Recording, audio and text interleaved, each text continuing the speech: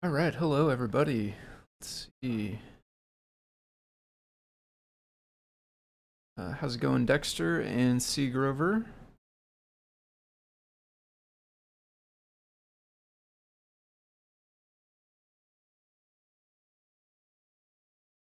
Okay, we only have one of those today. Okay. These chats are live. Looks like we got sound going into OBS at least. Let's see here. A couple more. Let's turn off this preview. We don't really need this one.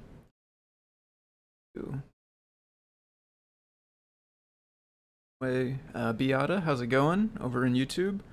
Happy Friday yet again, Mark. Yep, happy Friday to you and everybody. Tammy Makes Things, how's it going? So, let's do a quick introduction, and then I'll get going. Actually, let's see, I'm going to shuffle these chats just a little bit more. Make it easier for me to see both of them at once. And I'm going to make sure this didn't mess up OBS. I don't think it will. Yeah, it doesn't change anything on that side. Perfect. Okay. TGIF definitely agreed there. How's it going to Shipu? Love the factory. Hola to Colorado. From Kansas City to Colorado. So how's it going? So introduction to anybody who may be new, or catching the stream for the first time, or watching it, the recorded one on YouTube later on. My name is Tim, and I go by Foamy Guy on GitHub and Discord, and some other places online, and we are going to be working on CircuitPython related things. This is the Deep Dive program. This is a weekly program that occurs Fridays at it's 4 p.m. Central Time, which is my time, but it was originally more typically billed as 2 p.m. Eastern time. 2 p.m. Pacific Time, U.S. Pacific Time, and then 5 Eastern Time. So we have lots of different time zones. Scott, the lead developer of CircuitPython, is the one who originally started this show. He was out for a while for paternity leave, and he is back now, but he's still getting ramped up, so he is not quite ready to take back over the stream yet, so I'm still here. But he lives in the Pacific time zone, so that's why 2 p.m. Pacific always was the time. And of course, Adafruit is in New York, which is in the Eastern time, which is also a very commonly used time zone for things all across the US, even outside of the Eastern time zone. So anyway, enough about time. It's that time of the day right now for us to get into the deep dive. And if you don't know what this is about, we are working on CircuitPython stuff. If you don't know what that is, though, CircuitPython is an implementation of Python that runs on these tiny computers called microcontrollers. There are a bunch of different ones on this page listed here, the downloads page. Which this is on circuitpython.org, which is where you can learn more about CircuitPython if you do want to learn about it. Today, I'll be looking actually at the Circuit Playground Express, which is right here, the circular one. And I actually have it and its older sister, if you will, the Circuit Playground Bluefruit, which is kind of the next generation of Circuit Playground. This one has Bluetooth and a couple other differences, but those are the devices that I'm going to be looking at today. CircuitPython is an open source project. Anybody can get involved, can contribute code, can help us with pull requests and adding devices and updating drivers and adding new features and doing all that sort of stuff. Anybody can help. If you go to circuitpython.org, there's a contributing link up at the top, which you can click, which will get you a list of all the open pull requests and all of the open issues, including the good first issues, which is the place we tend to point folks who are just getting started in their journey of helping contribute to CircuitPython. So CircuitPython, like I said, it is an open source project, but it is primarily funded by this company, Adafruit. This is their website, adafruit.com. So they pay the folks that work on CircuitPython full-time, like Scott, who I mentioned before, the lead developer. They also pay a couple of other folks that work on the project full-time, as well as some folks who work on the project part-time, like myself. So if you want to help support the project, but not necessarily get involved in development, something that you can do is purchase hardware at Adafruit. They sell the microcontrollers, the devices that run CircuitPython. They also sell sensors, beepers, buzzers, lights, all kinds of things that you can hook up to the microcontrollers to do stuff with, like read values from sensors, or take inputs from buttons, or set LEDs to be fancy colors. You can find all kinds of fun stuff over on their website at adafruit.com, and definitely all of us who do get paid to work on the project appreciate you purchasing hardware from them to help support them. Living in Python land, watching out for the blue smoke meanies. Blue smoke meanies. Uh-oh. They sound very, very menacing. Paul Schulenik and Charles Burnford, how's it going over on the YouTube chat? So today, specifically what I'm going to look at are a couple of PRs that are in regarding the Circuit Playground library, and as well the core CircuitPython project, because it freezes in certain libraries, including the Circuit Playground one. So this PR is from Nerodoc community member, so hug report to Nerodoc for figuring this out and making the PRs for it. Basically, this is an attempt to save some space in some of the tightest CircuitPython builds, a couple of which are the Circuit Playground builds. In particular, some of the ones for other languages are actually a little bit tighter in space than the English ones even. And one of the things that takes up space are frozen copies of the libraries, which, is this guide published? I don't know. Kattni was just writing this week even a Learn guide that's all about libraries and frozen in versus MPY crossed, and everything you could ever want to know really about libraries and which ones are where and what the implications are. I don't know if it is live yet. If not, it should be pretty soon. But that's a good place to go if you do want more information, like high-level information about what I'm talking about. Maybe it's in here, libraries. Yeah, this I think is the page. Yeah, totally is. Yeah, yep. So this tells you all about different libraries, how they can be, where they come from in the bundle, how they're published online, MPY libraries versus frozen in libraries versus just Python libraries. All of that kind of stuff is covered in this guide, as well as like troubleshooting, when you're missing a library, the error. So this is a really good place to learn more generally about libraries, because the topic that I am looking at in this PR is pretty down in the weeds. It is the deep dive, and so we are going to some pretty low depths in this one. We're going to be getting into the CircuitPython core and making some custom builds with this updated version of the library. So basically, one of the things that consumes space on this Circuit Playground Express build is this library, the Circuit Playground library. We want this to be built in. That way folks don't have to install it. It just comes like, out of the box, so to speak. You can just start playing with the onboard peripherals, which is definitely awesome. But if we can make this library smaller, then we can save space on that device. And so what this PR does is not necessarily make the library smaller per se, but what it does is it kind of adds this new subdirectory, this one here, Frozen CPX, Adafruit Circuit Playground library right here. And this has what are not actually files, I think they're pointers or symbolic links, that's what this is called. Symbolic links to some of the other files. So basically this is a subdirectory which contains links that point to the files that are actually needed by the Circuit Playground Express, because this one library does support both the Circuit Playground Express as well as the Circuit Playground Bluefruit.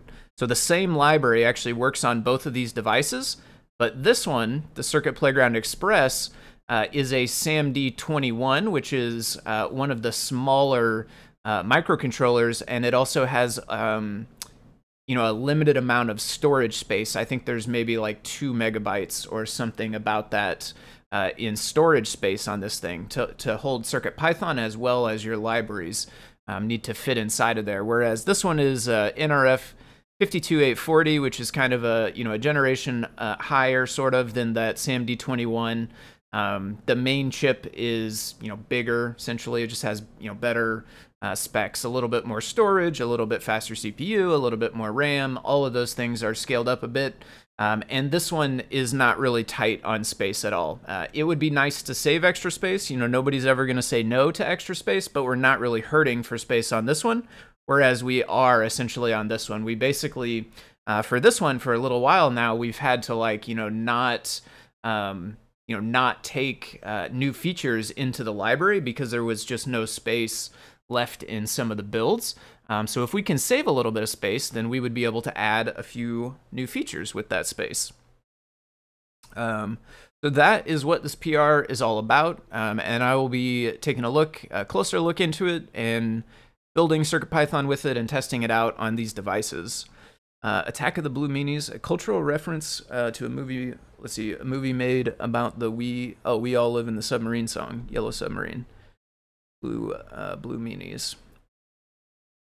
Yeah, I am not familiar with the movie about it, but I am sort of familiar. I should say I've heard of the song. I don't know that I would call myself familiar with the song. I don't know. I may recognize it if I hear it. I think that's part of the lyrics, isn't it? All live in the Yellow Submarine, so probably recognize it from that. But so to start with, we are going to try to make a build of CircuitPython that includes this modified library here. And so there's actually two PRs open for this. One of them is on the library itself, and one of them is on the core. The core one is basically changing the directions of what gets frozen into the Circuit Playground Express to that frozen directory.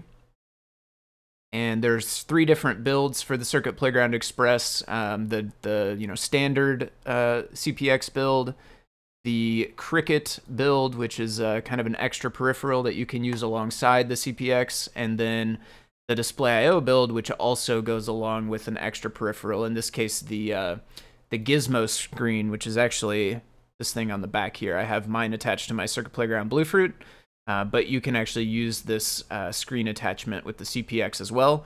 But due to the fact that we're so tight on space, we actually have to have different builds for those different add-on modules, because there's not enough room to put all of them into the build. So that's why there's 3 different builds. That's why there's 3 different changes. And that's what we'll be testing. So to start with, I'm just going to get main.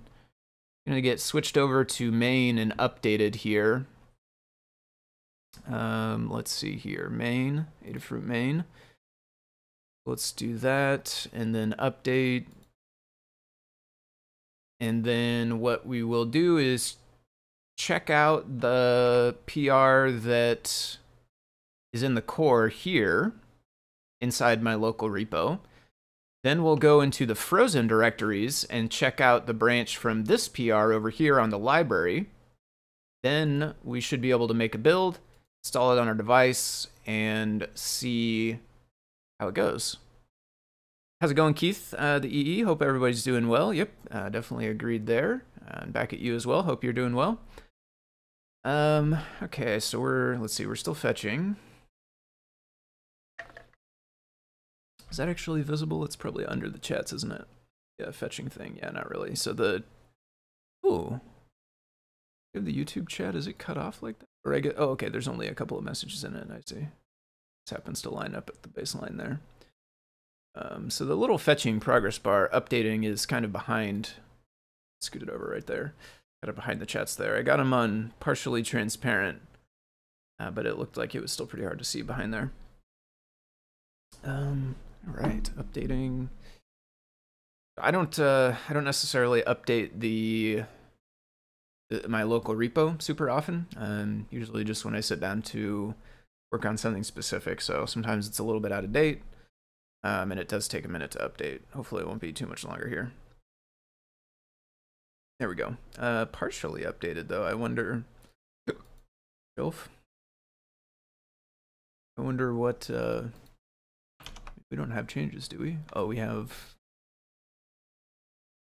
Okay, so these let's see. A bunch of these are the pre-commit changes in different files, which I've been dealing with that in my local copy for a minute now. This one I don't necessarily expect to see, though. I'm not sure why this would be different. we're going to be changing that anyway, because this is basically the file that determines which version the Frozen Circuit Playground library is, basically like which commit it's pegged at. Or actually why that would be different. Maybe I tested something else prior and it changed back. Let's look at what is actually in main for real. Be like, I can't look at it on here actually, because it would be inside modules. Playground. But oh, but this doesn't have the commit.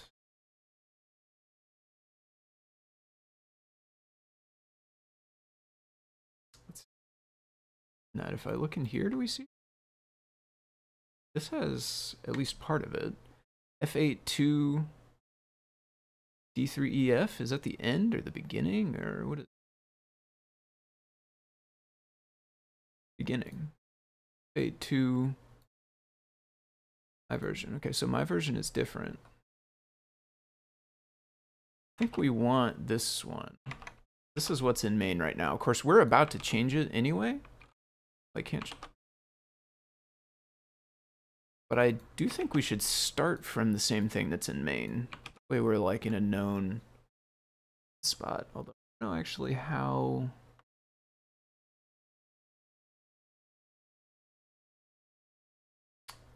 Unlock? No.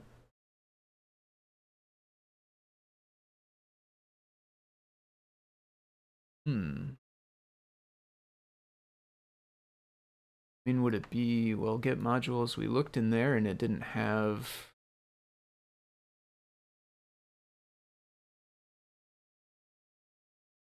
the commits.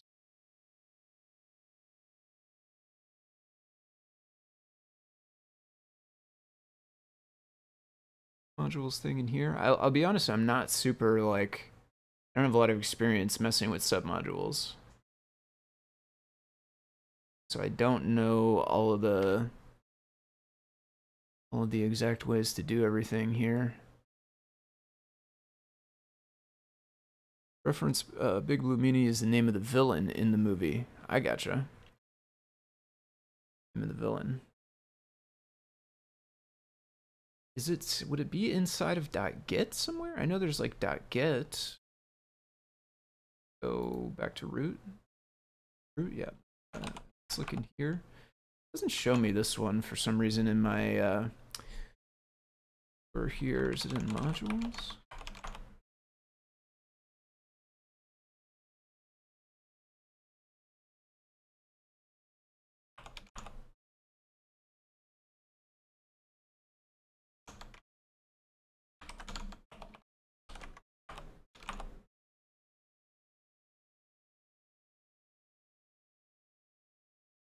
I mean, so I mean, I probably something in here could set it, but I have no idea. I guess this is why right here, because this is on add square wave. But yeah, I did test something, but this is. Let's get another new one of these. Let's go in here. Let's try changing it the normal way and see what it does after that. Yeah, I think this is probably just already on. So let's go list. Check out. Check out. What? Checked out. Check. Go. So now I guess it's different. There's actually a difference, but not Circuit Playground anymore, which is weird. Maybe we need to also go make fetch the modules.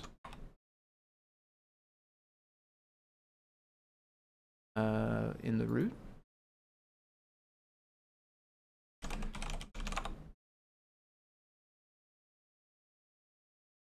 This actually might change branch that's checked out in the Circuit Playground library.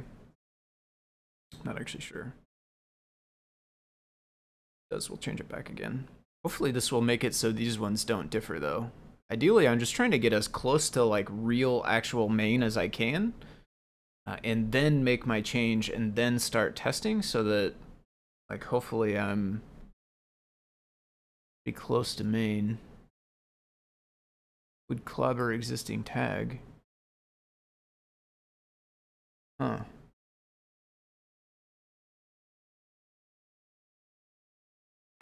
Suppose it will just work if I run it again.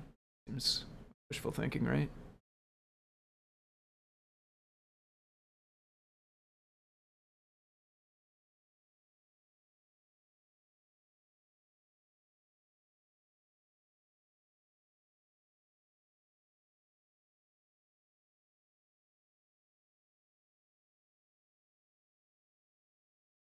Yeah. Huh. I don't know about that. I mean, we'll keep going. Because that's an error that I don't recall seeing before, though. Do a picture? I guess we could just copy paste this text, right? Yeah.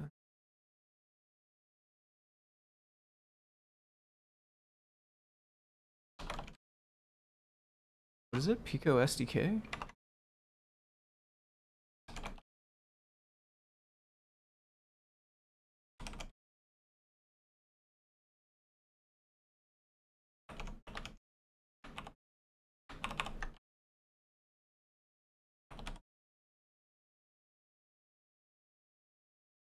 Oh, is that the Mini? Blue Mini? Nice.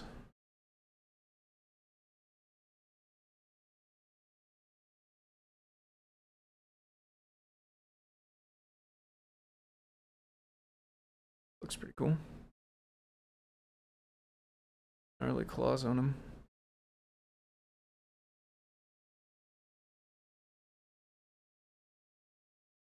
So I don't know also if this is the last one, or if it stopped because it failed on this one.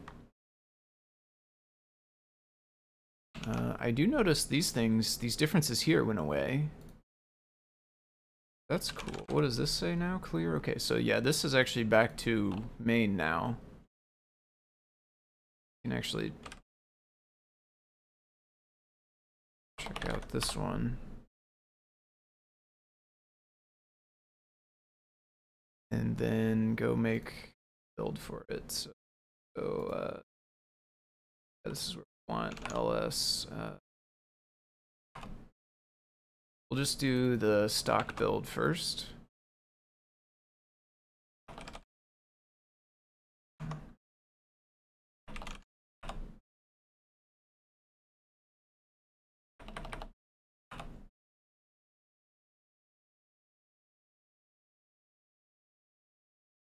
And we'll install this on the device and verify it a couple of different ways. Like we'll make sure that it actually doesn't get the Bluefruit stuff.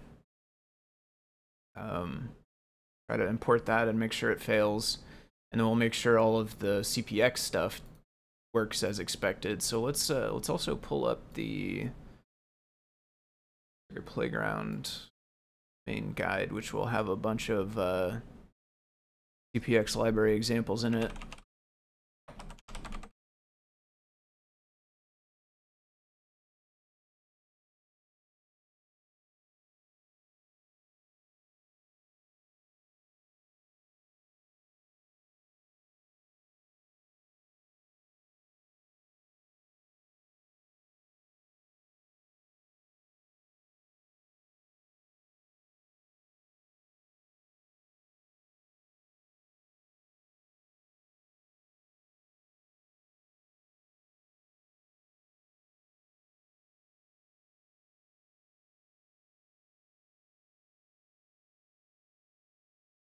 These look direct.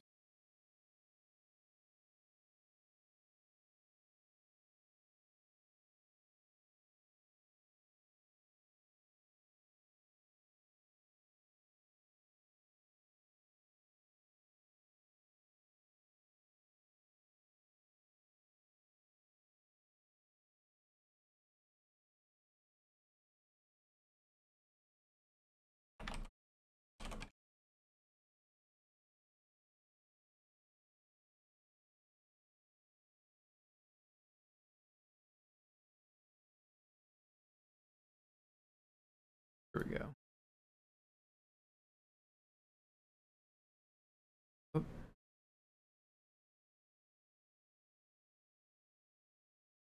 Yeah, here we go. This is the guide we want. So the other guide was mostly like without using the Circuit Playground library. It was showing you how to do a bunch of similar things, but it was showing you the the manual code, the code without the library. The library turns a lot of those into just like one-liners. Import the library and then either set or get the whatever thing you're interested in. Okay, so here we got our build, and one thing we can tell is it does say 1576 bytes free. So one thing we could do... Oh, but you know what we didn't do is we didn't actually check out... Yeah, we didn't check out the... Didn't check out the core PR. Still on main. You do actually need to do... Oh, no, go back. Okay, back. The taller, not... No.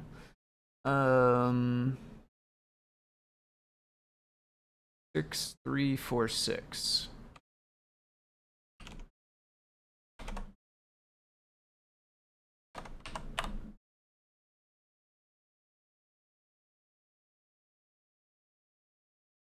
Okay.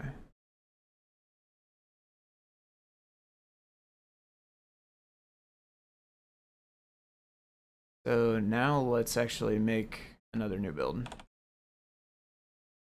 Actually, I'm also gonna do that. Well, no, I want to keep it actually. 1576. I'm gonna do clean again.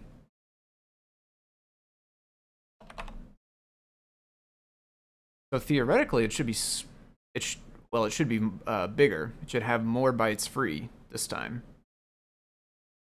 If I understand right, because last time it would have included the Bluefruit stuff, but this time it will not, because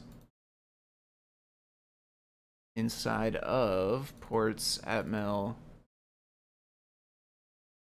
boards, Playground Express, build, main, this one now points it to Frozen CPX only, which doesn't contain the Bluefruit one. So theoretically, we should get more free space this time. The great-grandfather of the Blue Smoke monster. Got a lot of teeth. Blue Smoke, this guy here, Sparky. Sparky, we got a Sparky, don't we? This guy. Always like Sparky. I mean, you never like to see Sparky coming out of your projects, but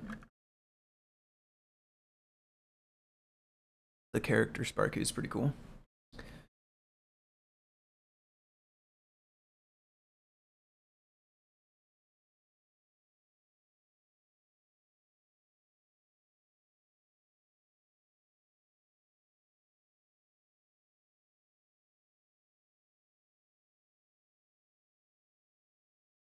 Ah, yeah, and so like right here, actually, we can see files, and it does not have any Bluefruit ones. So I guess actually we can probably see up here, in fact, yeah. So here it does have the Bluefruit ones.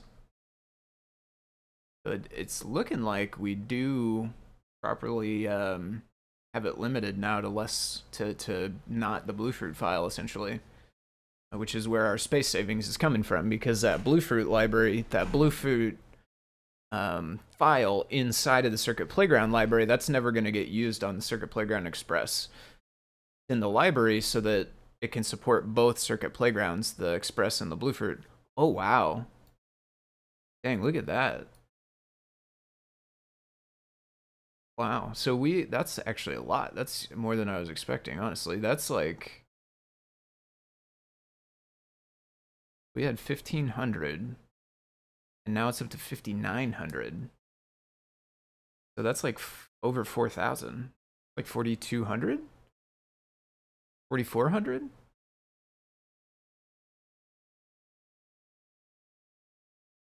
There's actually, I mean, it's obviously small compared to like modern PCs and hard drives and stuff, but in microcontroller land, that's actually pretty good chunk of space.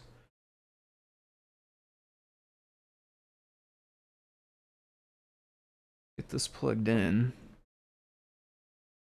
We want to sit ish. Camera's gone. Oh, there we go. Okay. Oh, it's frozen. Yeah, it's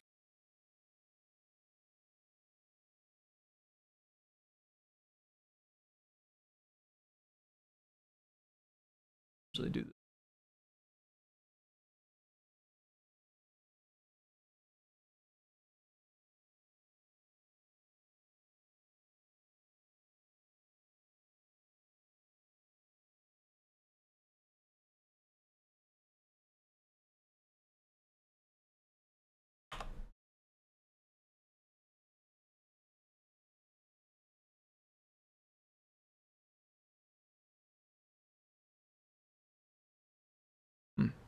Oh, we killed the overhead cam. Oh, are you live?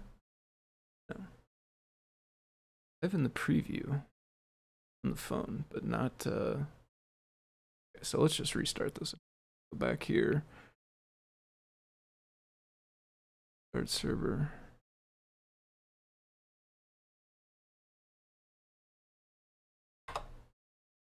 Page. Oh yeah. Two of these open now.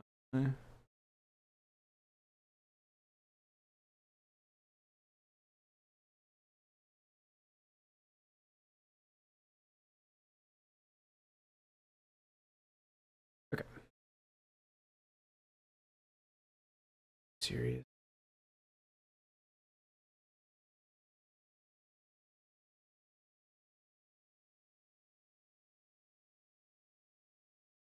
Up today.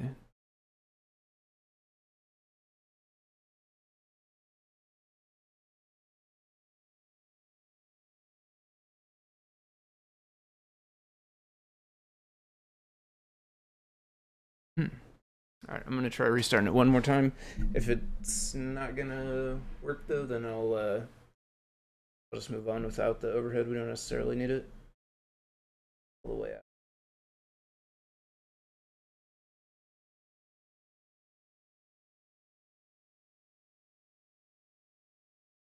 Full app restarting experience.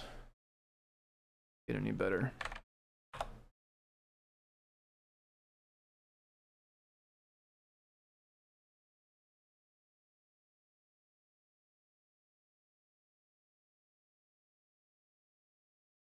Oh, do it again.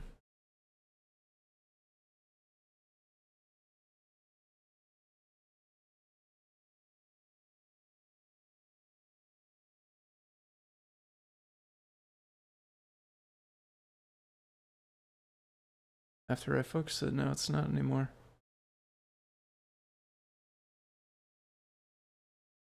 Huh.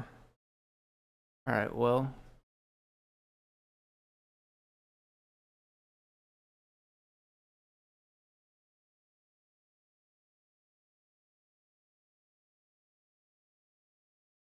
Weird.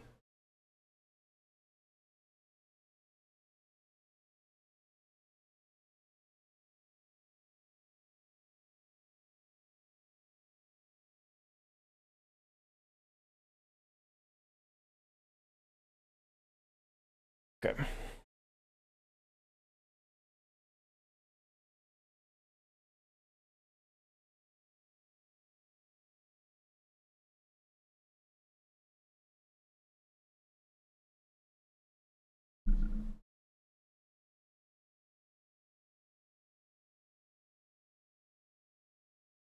All right, so what I'll do is I'll just close this for now. We'll move on, but you can still see my screen, right? Just won't be able to see the camera for a minute. I'm gonna reboot the phone. If it comes back, we'll try it one more time. If it's still messed up, I won't bother with it though, and I will just go on for now from here. So we've got our firmware. I'm gonna double press restart. What I was gonna try to show. Quick boot up on that phone.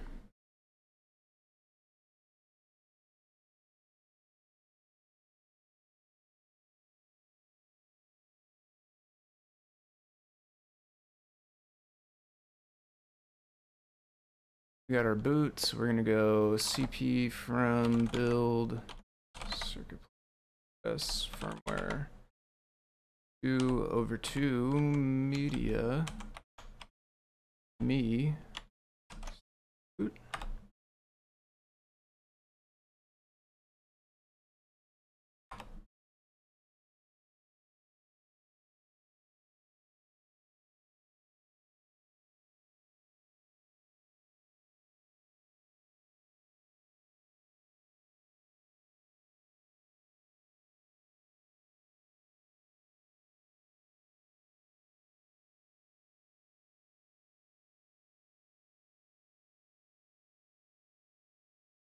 Yeah, as soon as I focus it,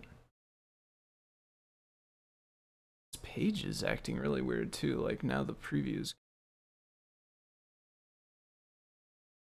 Usually I have trouble with this thing. I don't really know what's going on with it. You came back, focus, but it's not live. And also this, I pressed F12. This is F12, and it's not even like, can't even like load the browser dev tools. Like this page is really wonking it out for some reason.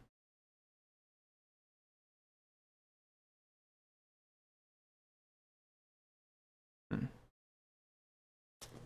me check. Well, second.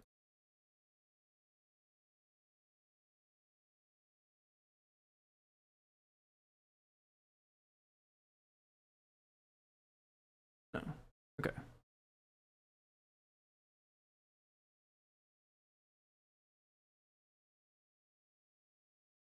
Back to this. Okay, so I was doing load testing earlier for work on something, and I was like, I didn't leave that running with like hundreds of connections open up to this other server. Did I? Maybe that was like using up my bandwidth or something, but I don't have that running. And it seems like the stream here shows, well, it does have yellow bitrate. I don't know if that's, I don't know what it normally shows, honestly. I don't usually keep an eye on it. We'll go with no camera for now. I got another phone, so I'll try it again before tomorrow's stream. If it's still not working, I can have a different one I can sub in. One of these days I'm going to get a different top-down camera as well. I keep saying that. I also want to get a different, like, straight-on the camera that shoots me, but anyway, we got our thing installed, right? Here we'll open up this.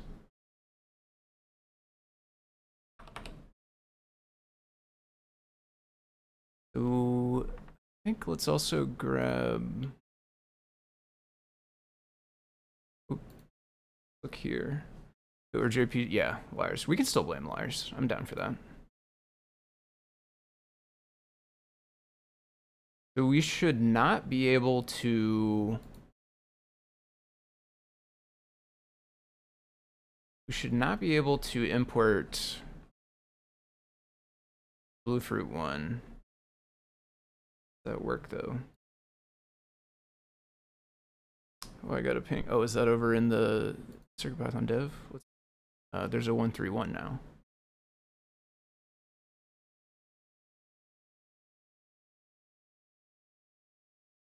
One now. It's just, how do I fix it though? Just run make it fetch. So is this like brand new? Maybe they like just did it.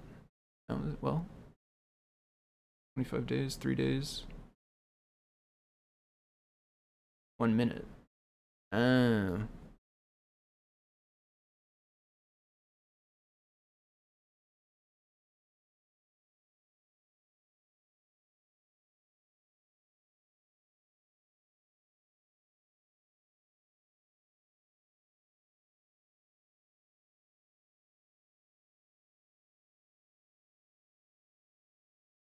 Everyone. We have our own fork of it?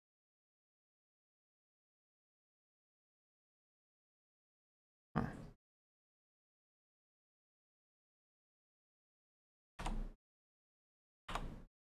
Does this pass now?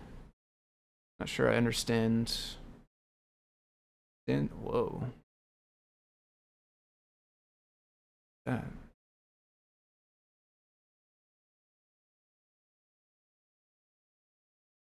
Ray.inc. Huh.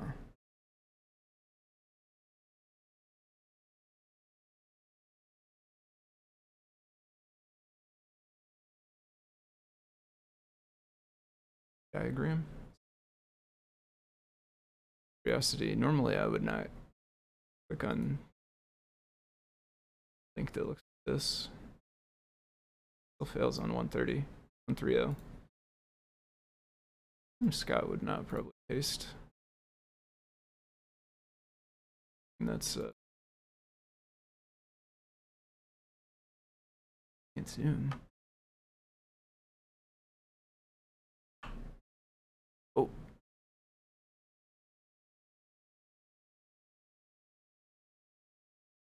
Plus.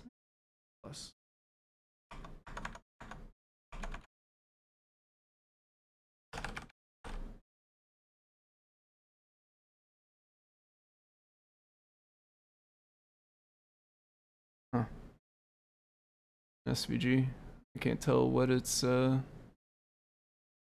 CD. Can't tell what it's mapping. It's not letting me zoom in.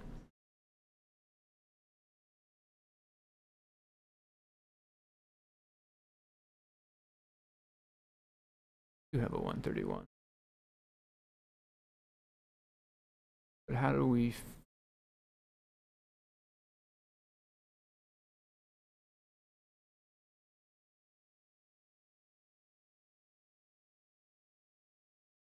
Scott too?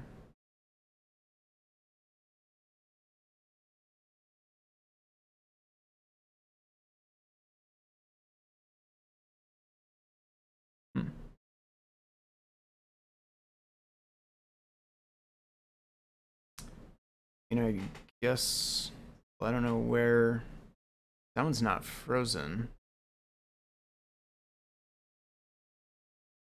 I guess maybe you go to wherever that's at.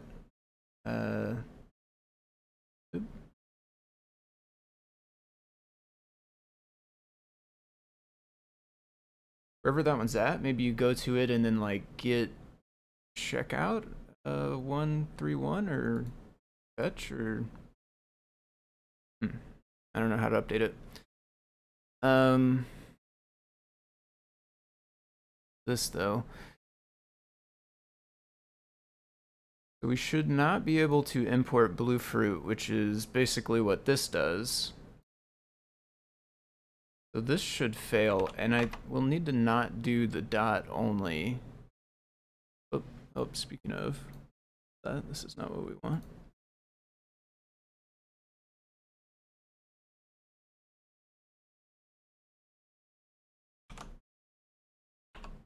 This would be this, I think.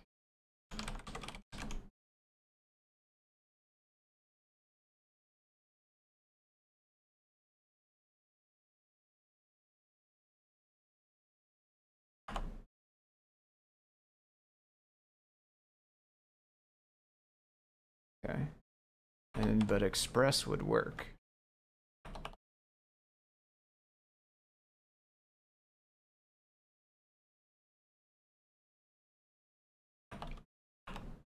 Yeah. And then now we have CP object, so we can do like this. Got red LED.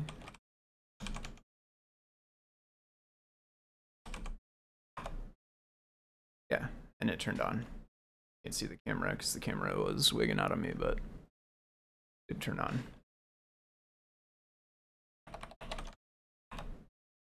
Off.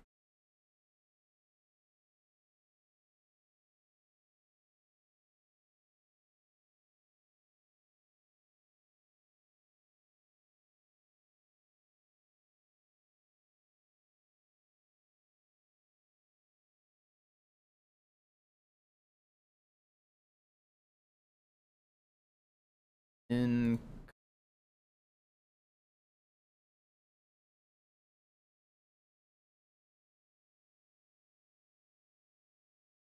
here.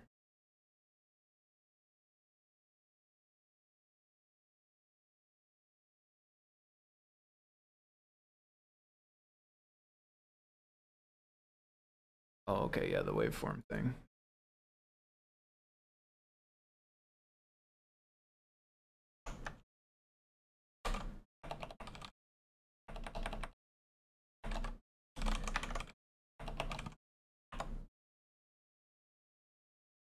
So big.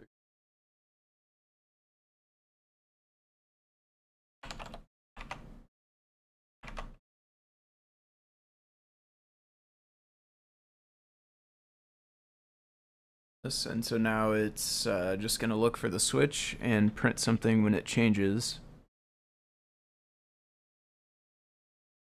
Oh, actually, it would not just print. It would print all the time, wouldn't it? So that's not working.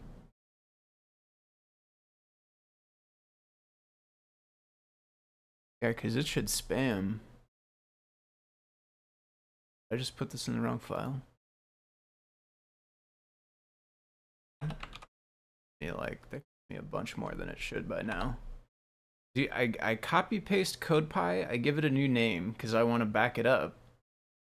And then I go and paste whatever code I'm actually trying to put into CodePy, but I paste it into the one which is automatically open, which gets automatically opened whenever I do the copy paste over here. If I copy paste it as my backup file, it opens it up and I don't realize it, and then I paste my code into it, and then of course it's not CodePy, so there we go. Yeah. Okay. We're looking good there. And I mean, I assume all of these will probably be fine. Like, the fact that we got a couple of them to work, I think means it's very likely that all of them will work. I will test out a few more, though. Like, it's a very, very, very beginner-oriented device. It is perhaps the most beginner-oriented device for CircuitPython, so we definitely want to make sure that we are not accidentally breaking any of the basics.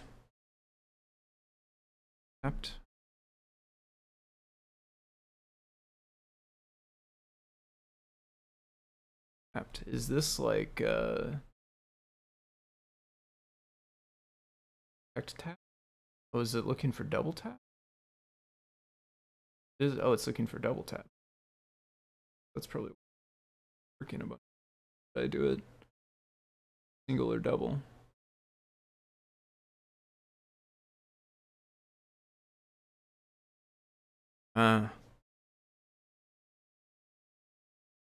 It's actually pretty good at detecting the doubles. Now that I know it's looking for doubles. I mean, it was good at detecting them the whole time, but obviously I didn't know what it was doing, so I wasn't doing double taps.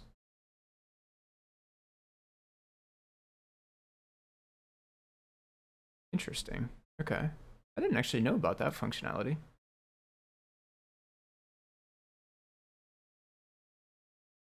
Jake, this one's similar, I would assume. Single tap.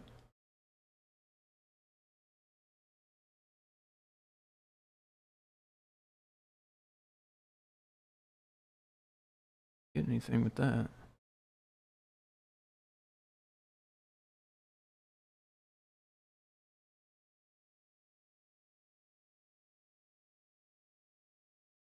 No, shaking it pretty hard.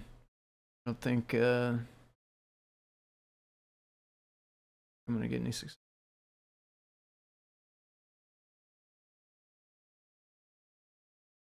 I don't think that that's very likely. Threshold. That one.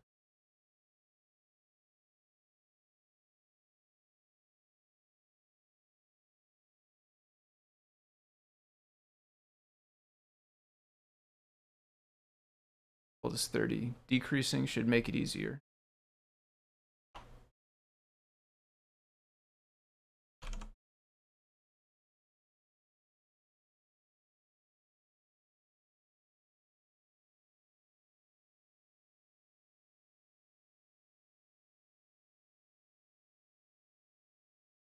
Hmm.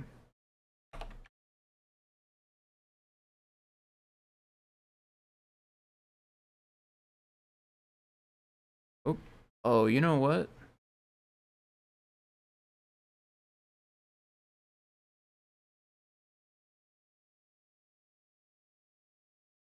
Oh, no? Okay. Oh. Alright, 1 second.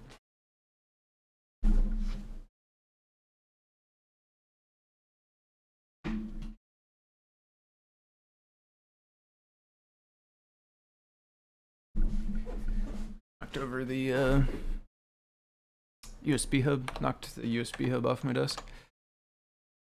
Yeah, I think just the threshold is a little high for my particular device. I also don't have very much room to shake it because it is still underneath the overhead, and I don't want to like whack the overhead with it a bunch either. So I can get 10 pretty easily. And I thought for a minute like maybe it only was working in the Z orientation because that's how I had success in 10.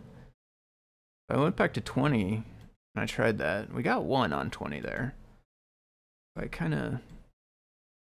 really use the USB cable as a spring a little bit. I can get it on 20. Okay, so that's working. You know, especially if we tweak the threshold. I certainly don't think that that's like related to this change. I suspect that behaves any different under the current version. We could go back and try it still too, though. Still. Ooh, so I don't get any pick. Oh, there they are. Okay, they were just a little. So actually, maybe that took an extra second. I'm not used to the SAMD21s, and I think this import actually does take it a second. Now that I'm remembering back, maybe I was shaking before this import was complete, and therefore not, you know, like it wasn't actually looking yet. That could be. I mean, not for every single time, but some of the time, I bet you I was shaking before it was actually got to the main loop. Let me check on this real quick, otherwise this will just popped up here.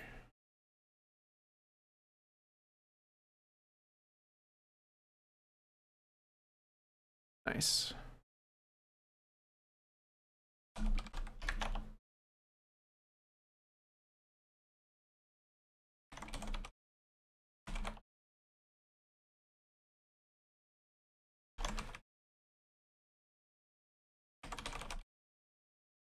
Okay, sorry. This is not CircuitPython stuff, but is still pretty big and exciting news in my world, which is this person I was just talking to. We're hiring him at my my work, my non-CircuitPython work. The other developer left us recently, so I was alone again as the sole developer.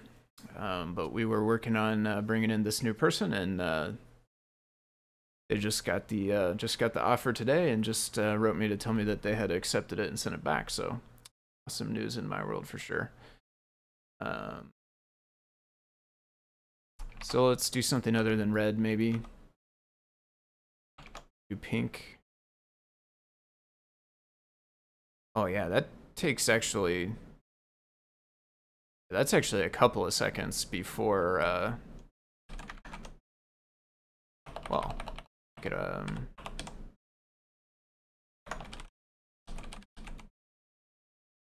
Which, I mean, this is part of the trade-off of the library. The library has a ton of setup and helper stuff going on, which makes it so when you want to use the code, you know, you just use whatever you want. You don't have to set anything up. That's kind of the trade-off, is like it's doing all the setup in here, but of course that does cost time. I'm a little curious though, how much time.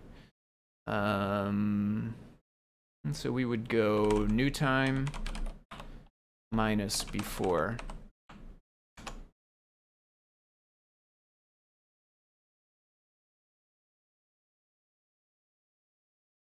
4.27 seconds. You know, not an eternity. I mean, pretty long in computing times, but also you got to think too, like, this is a SAMD21. This is kind of the smallest of the microcontrollers that CircuitPython works on. And it's running an entire CircuitPython interpreter inside of there, right? Like, it is an insane feat for what it is doing. And to do all that in 4 seconds is still really, really good. And I did get pink, so I think we're fine here.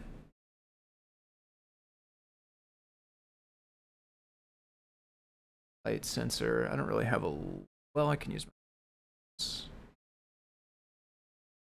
hopefully this is going to turn the pixels back off. So the other thing I'm going to do is use the Bluefruit as well and actually make sure that it's not impacted by this new version of the library either. Light 11. 11 high or low? Low. Yeah, quite low, in fact. Where the exact place the sensor is.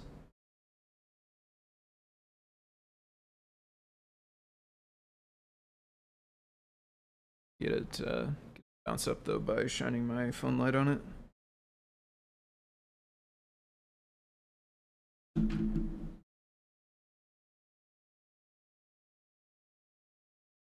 All right. Do a couple more and then we'll switch over to the Bluefruit. What else do we need to make sure to test?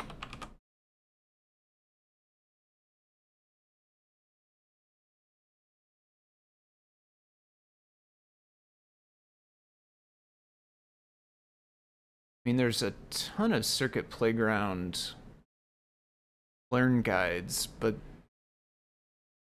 well, I guess not all of them necessarily use the library. Some of them might use the more direct stuff. A good number of them use the library.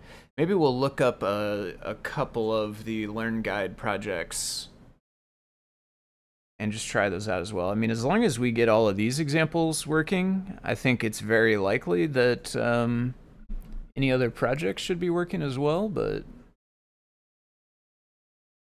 use them as inputs. So A2, A3, A4, A5, 6 and 7, and 1.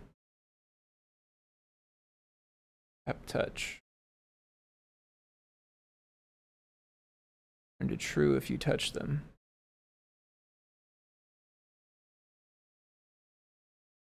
Oh, A1 only, though. This code is only A1. Okay. Oh, yeah, which works fine. There we go. Okay. Just real quick.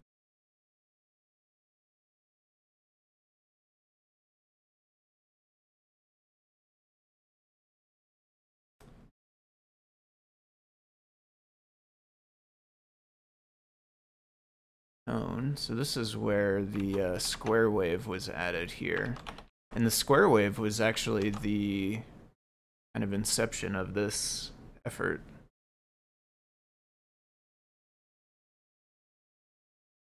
Okay, got our two tones. Those probably didn't come through the microphone, but I definitely heard them. This microphone's very directional, and then I also have a noise gate inside of OBS on it, so not only does it just physically not point that direction, it so filters out stuff that's too quiet.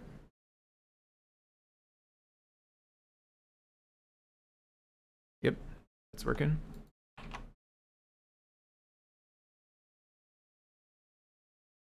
This one requires extra stuff.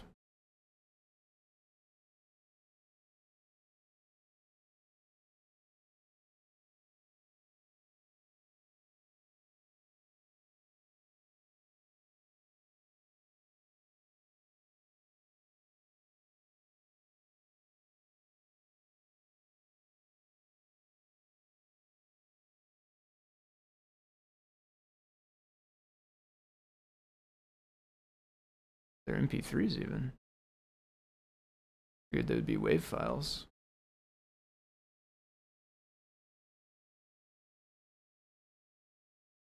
Oh, it says WAV here. Oh,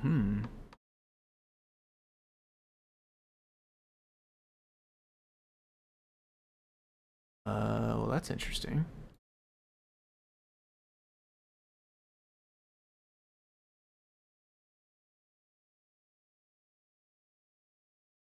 Uh-oh.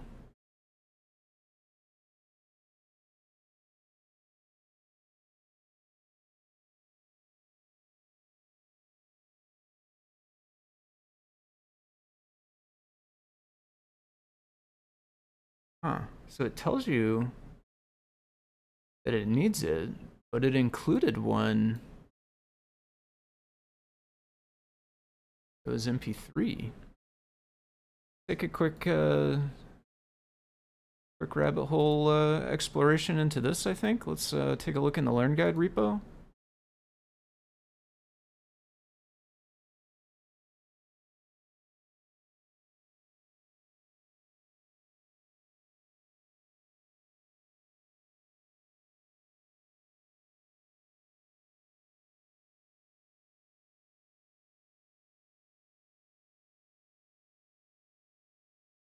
So I guess this is probably just circuit playground.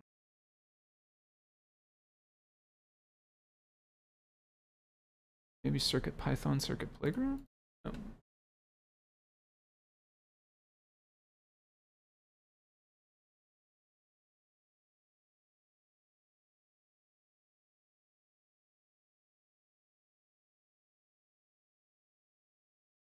So it was play file.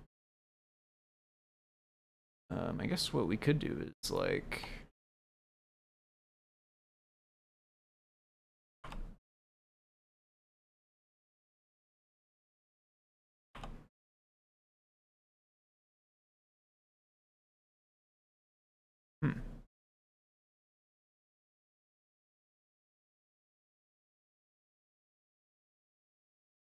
Oh, okay, this one's not in the Learn Guide repo. This one is in, so then are the files in the examples?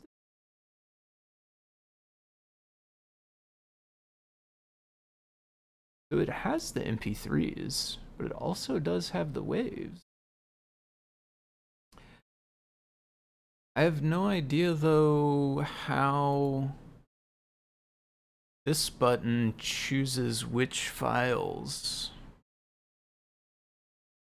to include.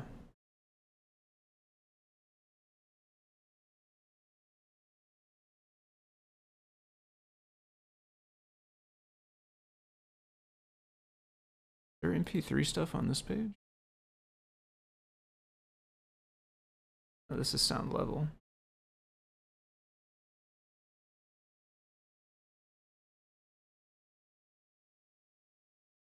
Huh.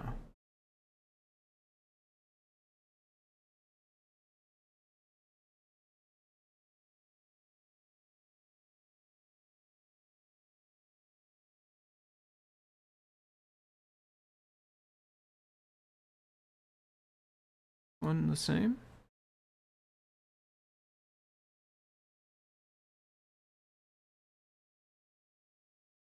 Yeah.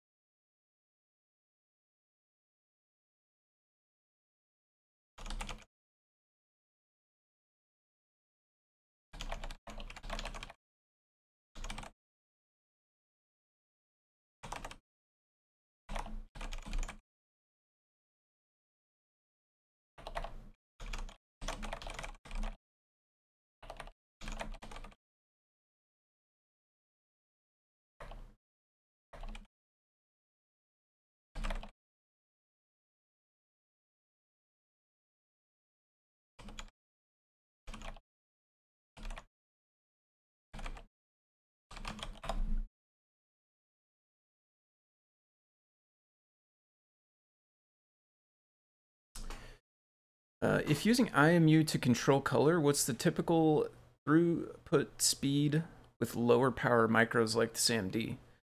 Um, if you mean control color like NeoPixels, or what do you mean control the color of? And then also, well, yeah, let's start there, I guess. What do you mean the color of? If you mean NeoPixels or something different? And I will also warn, I probably am not, like, I could probably point you towards resources to help you find out, but I'm also probably not the person who just knows the real limit. Um, One place I could tell you for sure to take a look if you haven't, to learn about that sort of thing, is the Uber guide. If you are talking about NeoPixels, I'm making that assumption so far. This guide right here, though, Uber guide NeoPixels. Um, this has got stuff about like all kinds of different variations of things that are commonly called NeoPixels, um, as well as like how it hooks up and the communication protocol and limits and all kinds of different things. So do check that out. Also, I think like dot stars are a very similar kind of thing, right? They're an RGB LED. You know, they're controllable individually in a strand, but they have a different communication protocol.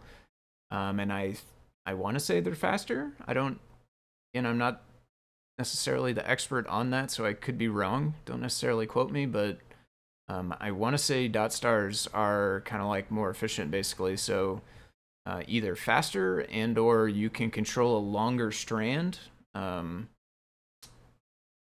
with NeoPixels, but it you know, it doesn't matter unless you're trying to control a whole lot, I think, because you can also control lots of NeoPixels.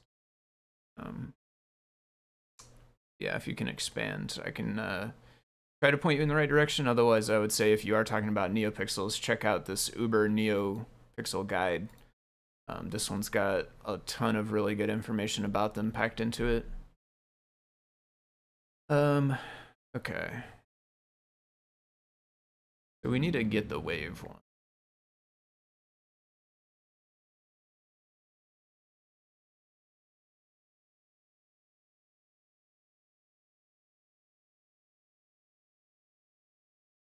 As well. I'm gonna go straight to the multi-file one here.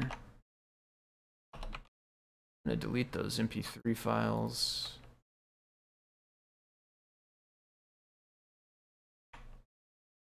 Buttons look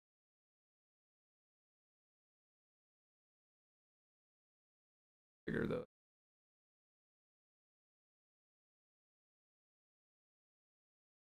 5K instead of like K for instead of the way. MP3 I think has more compression.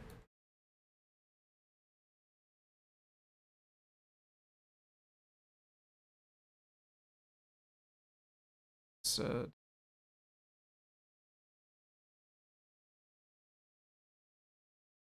feel like I pasted that in there and that's why it opened this, which is weird because this is not even a text file. Like it's not gonna be able to show me anything useful in there really.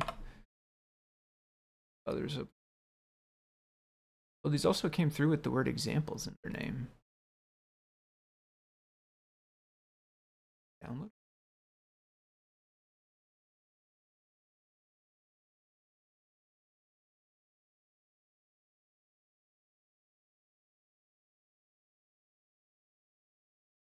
What are they in the repo? These are in the library repo.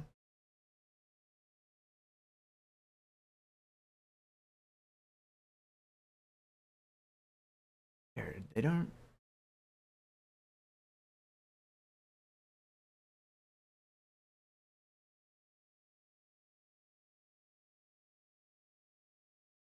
Oh, that is super weird. So this link goes to dip wave.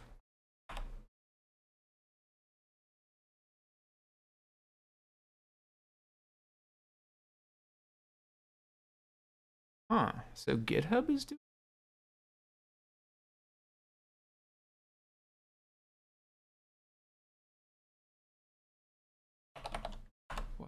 change the name of the file.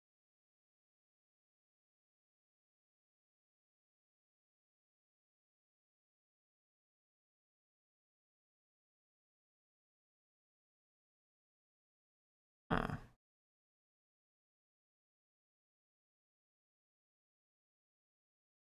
Did it always do that? I mean, I assume these would have been this name at some point in the past, right? And like GitHub changed the behavior to do this?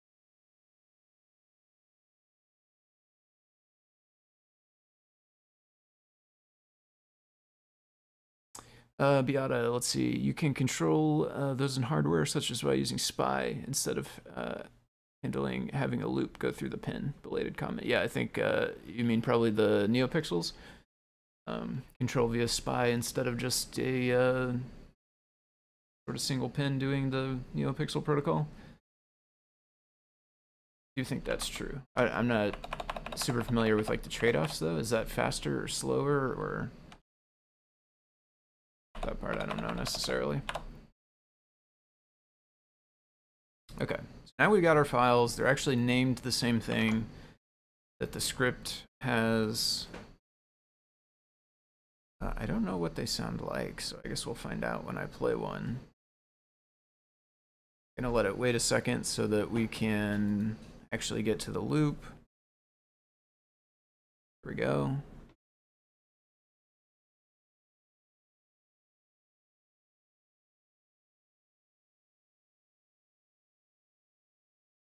Okay, yeah, dip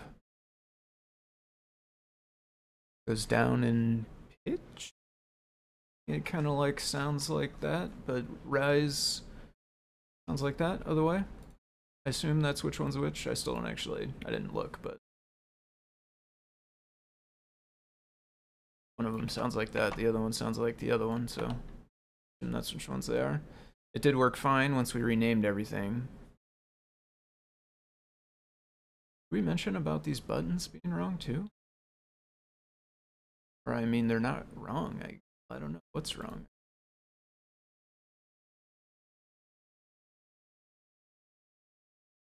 You know, it feels like GitHub is wrong because GitHub knows the name of the file and just changed it randomly.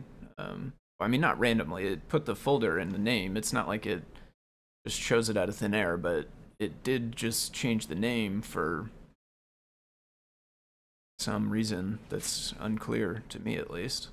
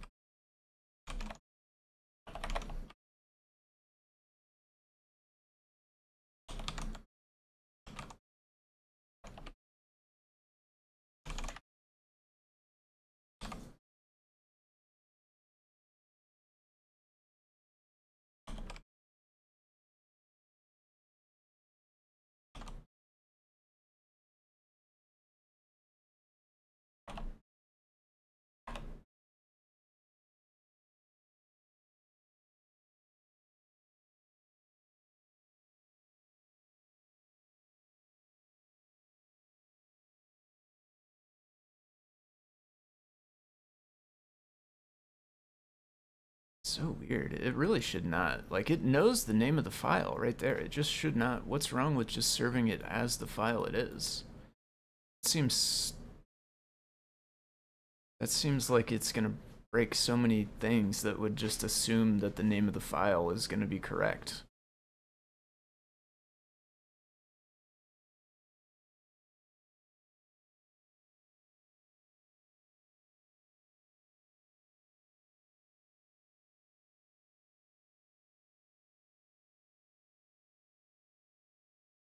Oh, we're on blue now.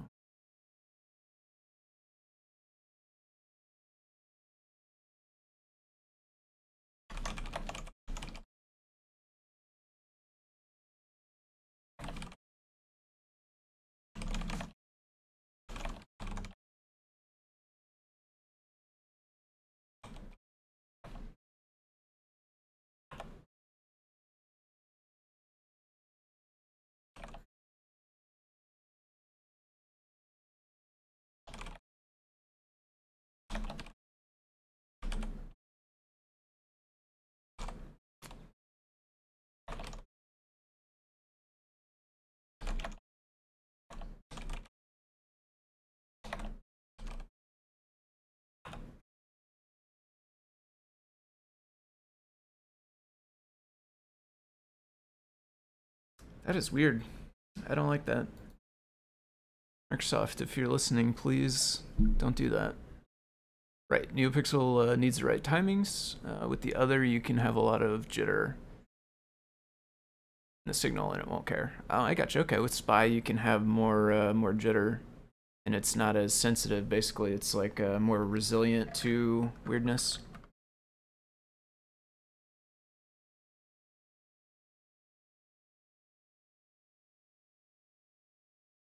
All right.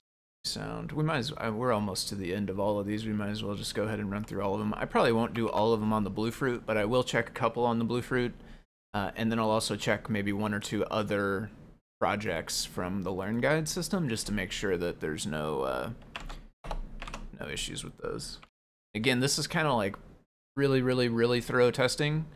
A lot of times I would do maybe not quite as thorough, not run every single example, but again, this is like one of the things targeted at the newest users, like targeted specifically for the newest users. So we really don't want anything to be going wrong with it because they're not going to understand it. Yeah, and actually, if I would read better, then I would see that this is actually the expected thing here, which is that this one doesn't work on the Express, which I'm sure this page probably tells me. Yeah, in fact, it's like big and orange right there, and I scrolled right past it, and there's a picture of a Bluefruit, and I scrolled right past that. And so, yeah, even users that are not new users are going to overlook stuff sometimes. Like I just did. Can't actually use this one, which is fine. And then I think that's actually the last one, though, so we did make it to the end. Time to get creative. This is probably more of like a prompt, like, yeah. Oh, okay, but there are some links to other guides, though, so...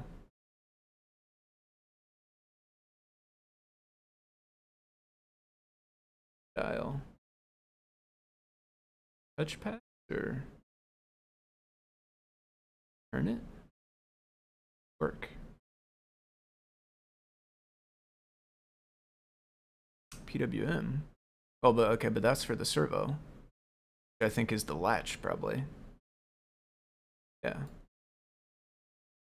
Ah, you turn it. It's acceleration. Okay. That's a neat idea. I don't think I've ever seen that before. Do you actually rotate the board as if you know, as if it were like a combination lock? As if it were like one of these spinny locks right here. You rotate the board. It uses the accelerometer to know, you know, what orientation it's in. And then the different points are mapped to letters. So you set your combination in some series of letters. That's actually really cool. I don't have the servo ready to go, so I can't really hook this up for myself. I mean, we could do something other than the servo. I probably would rather test something that I don't need external hardware for. If there is anything, I guess it's also not going to be the case, but broken picture.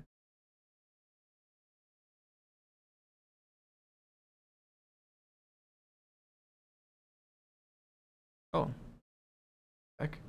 So this one's like makey pretty much. Got all that fruit right here.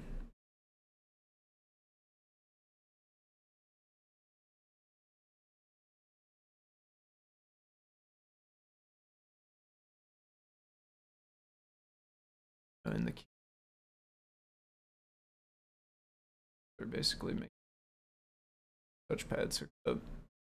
So I could probably run this one and just try it with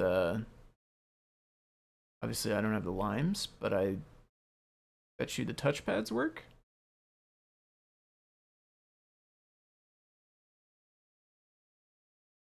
Yeah.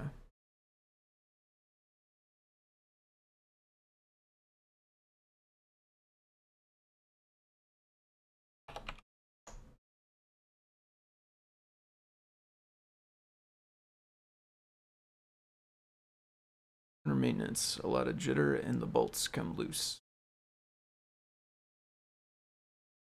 DotStar Spy has clock and data signals. Oh, and outputs as well. Signal inputs and outputs. Speeds are much higher because the clock separately synchronizes the data rather than the NeoPixel method of extracting the clicking from the single data line. Oh, I see. Okay, so DotStars have a separate clock signal going up and down at a known, static frequency or whatever. This is my understanding again, so I could be wrong still, but that's what I'm understanding what Seagrover's saying here. And then NeoPixel it has just the one line, the data line, but it kind of toggles it not only to represent data but also to represent the clock speed, which does sound familiar because I think NeoPixels are pretty picky about the speed of everything happening. Difficult for me to touch one and not the other. I guess that's where the limes come in. Look like got all of those working independently though, so good here.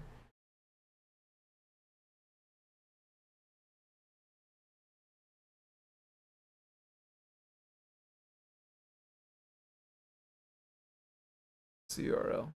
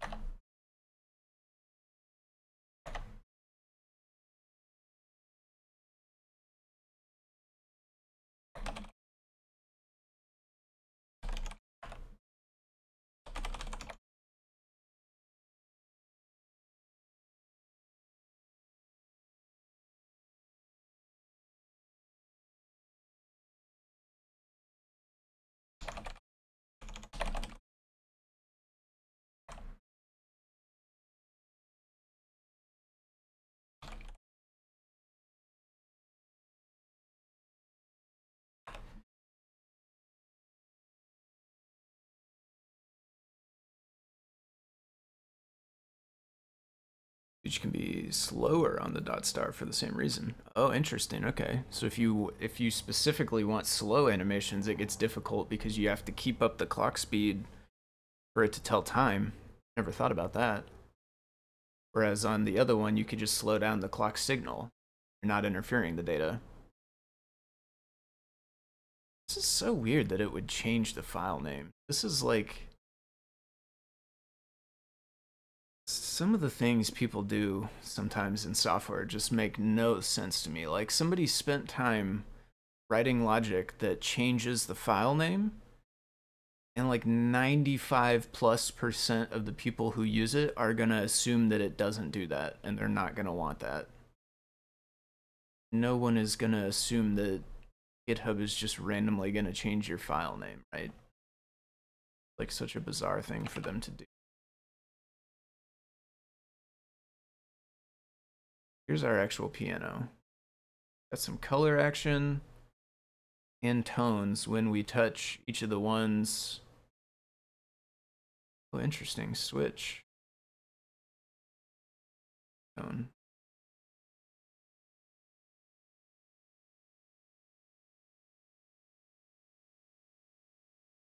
Huh. Oh, continue.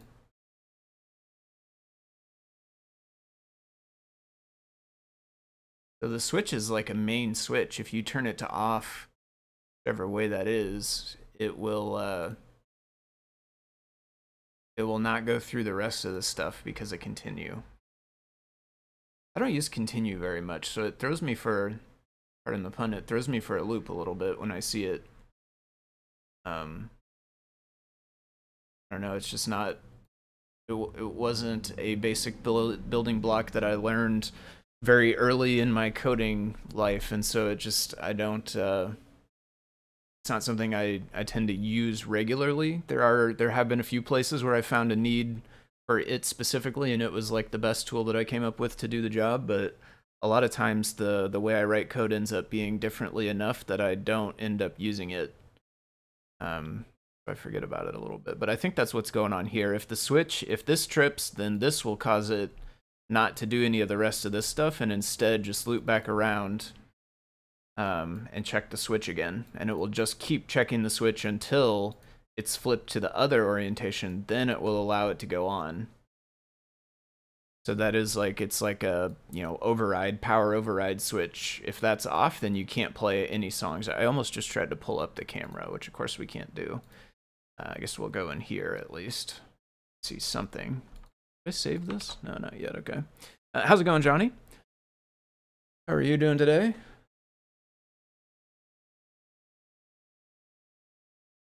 Yeah.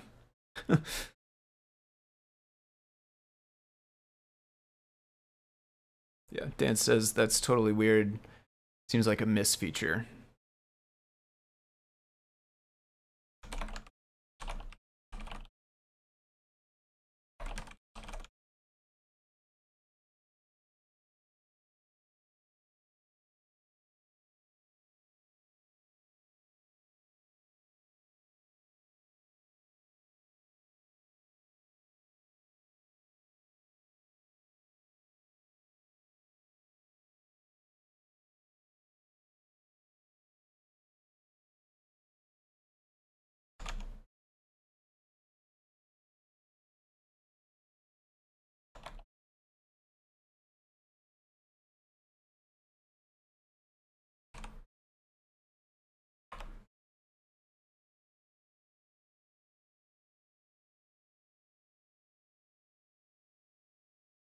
Okay, so our switch is off, which means, yeah, we can't play. So if I touch the touchpads, nothing happens. So if I flip the switch, we'll stop printing that stuff. And now I can touch, we get lights, we get sound. And again, it's probably not getting picked up. Maybe if I pull it up here. Ooh, on both sides.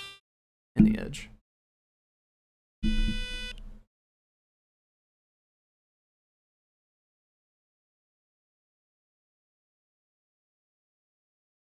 How's that for a song? You see my face lighting up?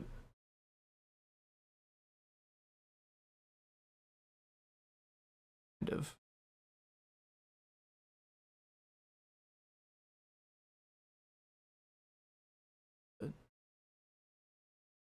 Cannot make out the colors necessarily too much. Basically, each of these touches has a different color, as well as a different sound. And this camera is not, it's all washed out. It's not going to pick it up very well, but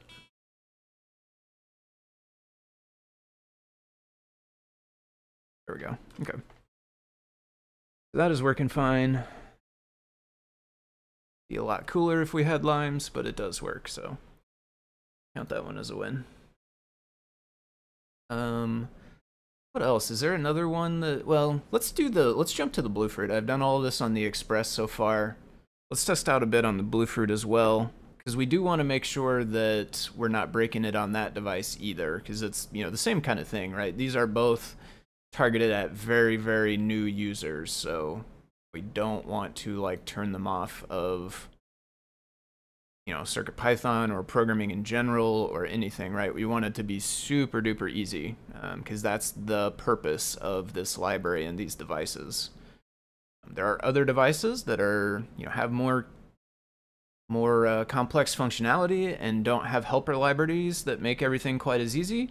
But these are like really, really meant to be able to just hand someone who has no programming or electronics experience, spend maybe 5 or 10 minutes showing them a few things, and then they can like take it from there and run with it and make their own projects with it. Like that's the level of user. Like someone brand new should be able to, with a minimal amount of direction, should be able to start making stuff right away with it. So anything that does go wrong tends to like really throw them off. Let's check this one out to 117. Oop, check out.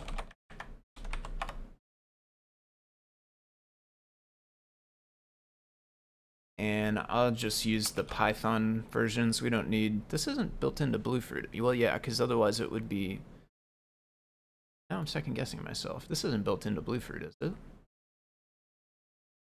think so. I think it's built into Express because there's less room. Less RAM, maybe? Not storage space or RAM. That's the ultimate constraint that limits it, but... Oh, okay, so this won't be SAMD, this will be NRF.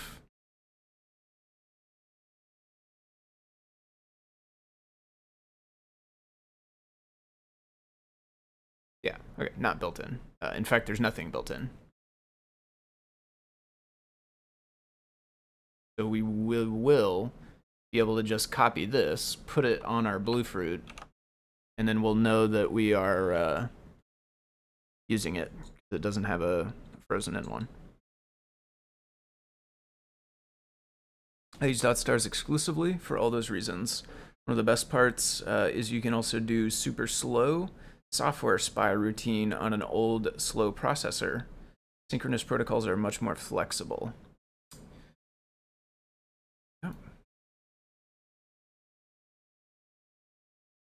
Bring this on the CircuitPython repo. Found one maybe that it doesn't do it.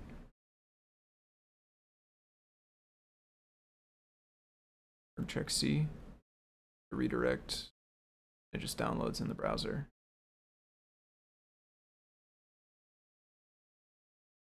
Huh.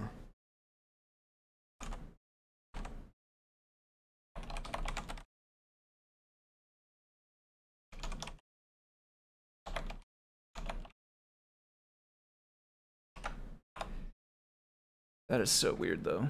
They shouldn't do that.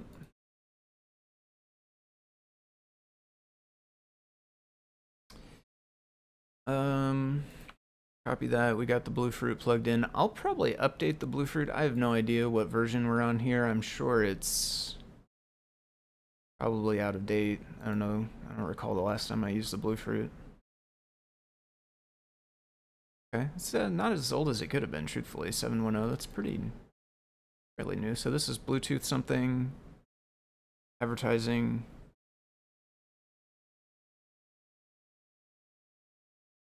I don't think we need this. I think it's a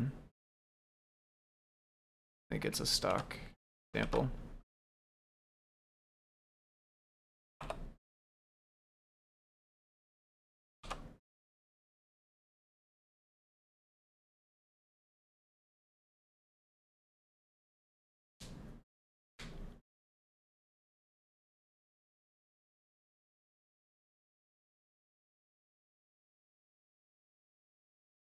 Try this one first. Already on. Might as well.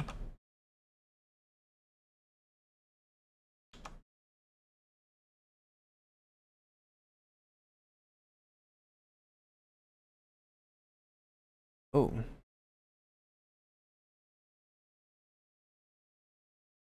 It has no touch A7.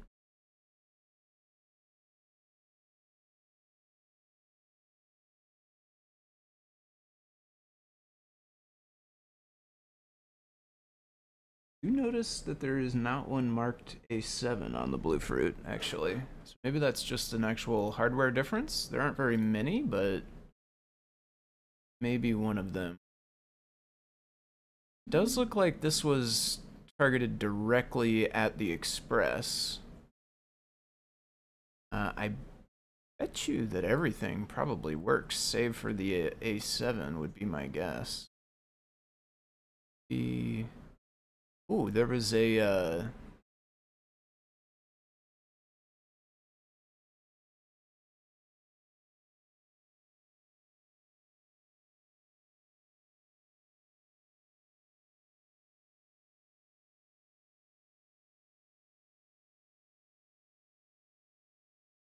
oh, I see.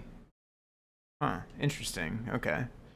So if you touch either or, you get these branches. If you touch both, you get this one. But it does a third thing if you touch both. Each one has their individual action and then a third action if you're touching both. Yeah, A7 TX is in the spot, but it doesn't have the A7 on the silk screen. I wonder, it may not be able to support touch on that pin. I guess we can always try it, right? Well, but it would be called, I guess it would be called, would it be called Touch, Touch TX?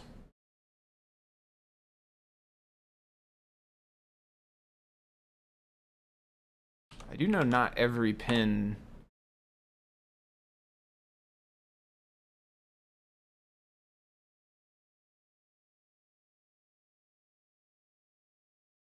Interesting. How could that?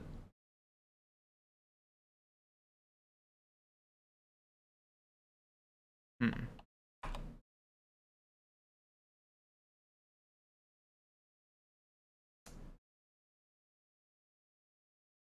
Pasting is not working right. I have, this is deja vu. I've had this before. Did it again too. Oh.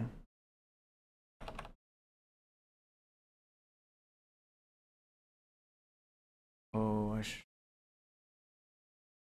have done that.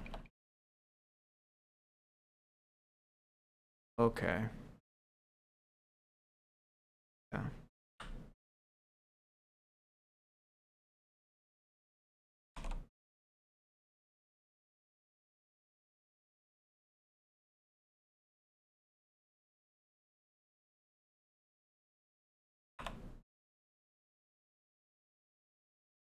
X. Should have just tried it in the code. I figured this would be super quick and easy to just test and look here. Yeah, there totally is a TX. I figured that would be super quick and easy. I don't know, the pasting does not want to work right on this, which I think I've seen this before, and I think it was on the Clue, which is the same main chip as this. I wonder if NRF has a more general problem with pasting into the REPL. I think maybe it's not processing correctly when we paste stuff. It's not receiving everything that we pasted, really.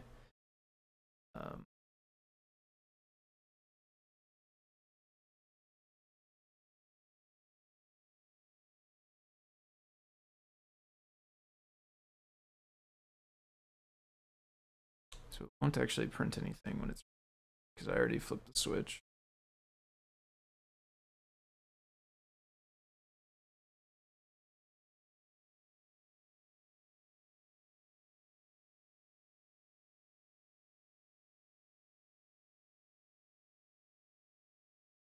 Which one is it? 2 and 3 that have the, yeah, what are those?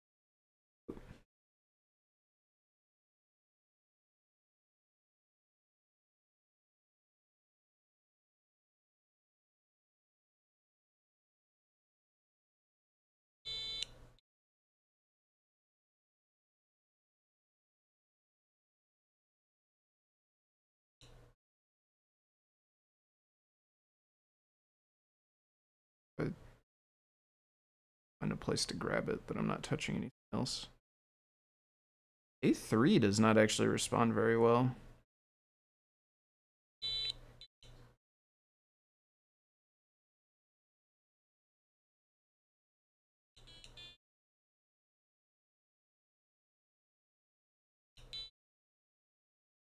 Yeah, A3 I don't get anything on. Thought I did once. Is it red? No.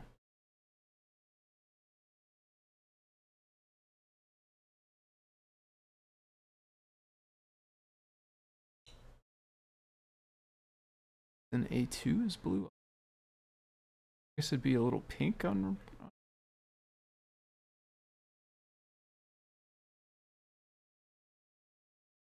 You have the screws on there as well, and the gizmo.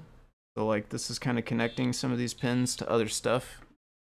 It could cause just enough interference that the touch doesn't want to work right. I do know touch input on pins like this is kind of a very analog thing. Like it's looking for different analog inputs, and sometimes, you know, more or less stuff connected, or longer or shorter wires and stuff. Like all of that can factor into what it's reading. I think there's actually some tuning you can do as well. lower level than this library, right? This library wants to make everything super high level, you know, don't worry about the details, but I think if you do it more manually, you can put it like a threshold or something that changes the sensitivity essentially. Also, I think even like ambient stuff, like humidity and stuff, maybe in the air, I think can affect that possibly. NeoPixels were cheaper and they have RGBW. Much of the time you have plenty of CPU to waste. That's true. I think this might be a browser. Oh my gosh. Don't. Well, I was in been in Firefox. Firefox? That is even more silly. Oh my goodness.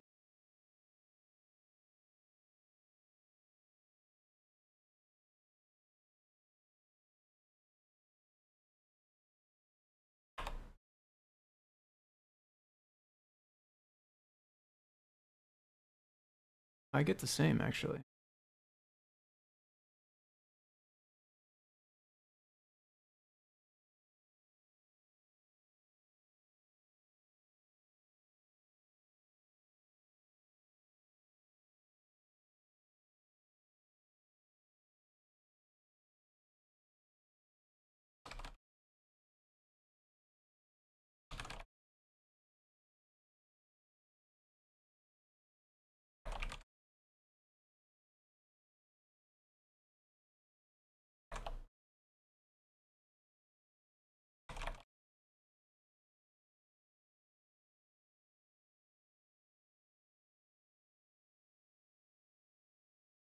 That's not.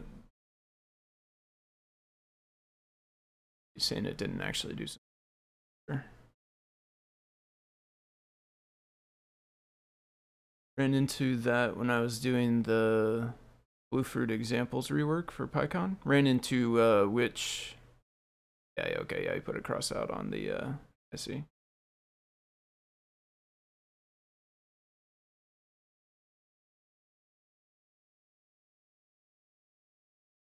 Gotcha. Yeah, that's true. The blob versus like the file versus the page versus the file. That's another distinction. Yeah, so you did cross out there. So it's not different. That's not different in browsers, I think, which is good, right? That would be even more bizarre for a browser to decide to change the name of a file that you are downloading. It's bizarre enough that GitHub seems to be choosing to do that. A browser would be even weirder. Touch sensitivity is automatically adjusted each time CodePy runs. Look at the environment, pin capacitance, etc. That's why it's not a good idea to touch any pins. Oh. I don't remember if I was touching it or not, but I do. I mean, the screws are all screwed in, and I assume like being connected to the gizmo could probably affect that as well, right? So like that could be throwing things off as well. Would not be surprised at all. The TX pin does work though, which is on here. Yeah, it prints A7 still, but it plays its tone now and changes its lights to the color. So let's do just a few of the non-project ones real fast. And then if everything is still looking good, then I'll leave feedback on these PRs. Let's do, okay, so like this is the most basic one. We shouldn't have any trouble with it.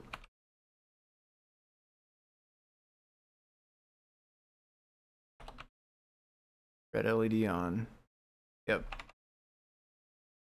Slide switch. We know the slide switch. We know the slide switch works because we did it in the piano. We know tap works because we did it in the piano. Let's skip shake for now. Let's do NeoPixels. I mean, I guess we did some NeoPixels already. Maybe we should go back and do shake, actually. I'm curious compared to the other one.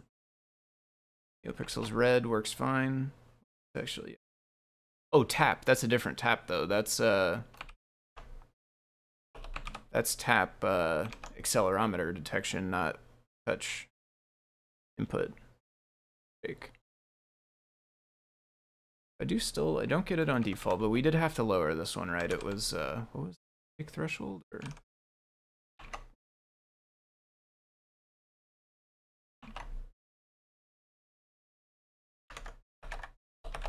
10 is where I found it to be a lot more easy to trigger.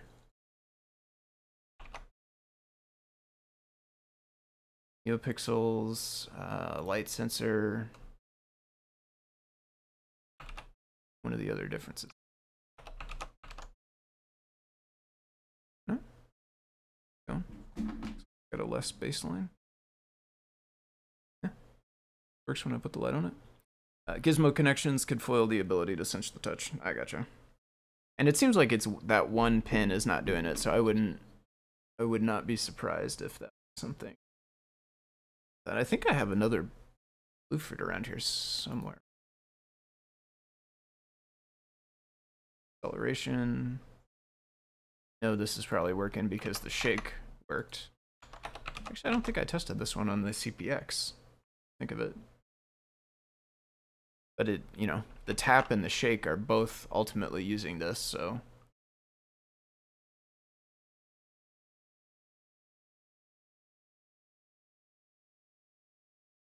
And we definitely have the edited library, right? Our library definitely.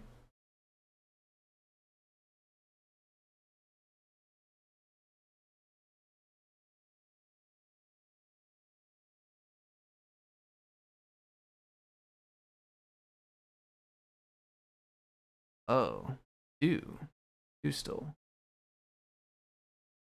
Okay, so this is its own whole other.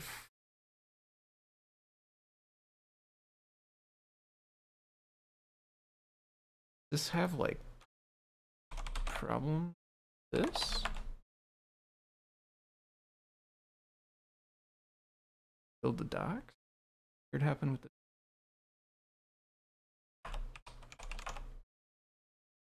the MPY cross? I wonder if anything weird will happen to the MPY cross. That's done like when a release is made. I don't think so, right? It's because it's gonna just ignore this basically.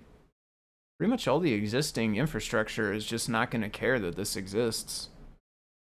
The one place that's changed to handle it is inside the core, and that seems to work fine.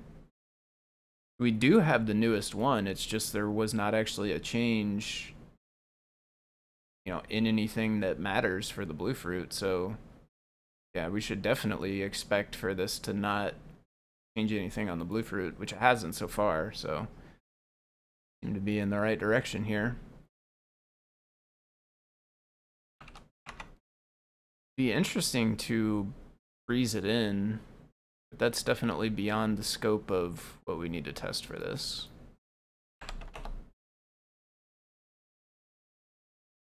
So A button pressed, red LED on. Yep, and it doesn't have an off, but stop sprinting. You're never setting that back to false, so. Okay, I'm pretty satisfied on both of those. I didn't see anything on either one really that seemed problematic.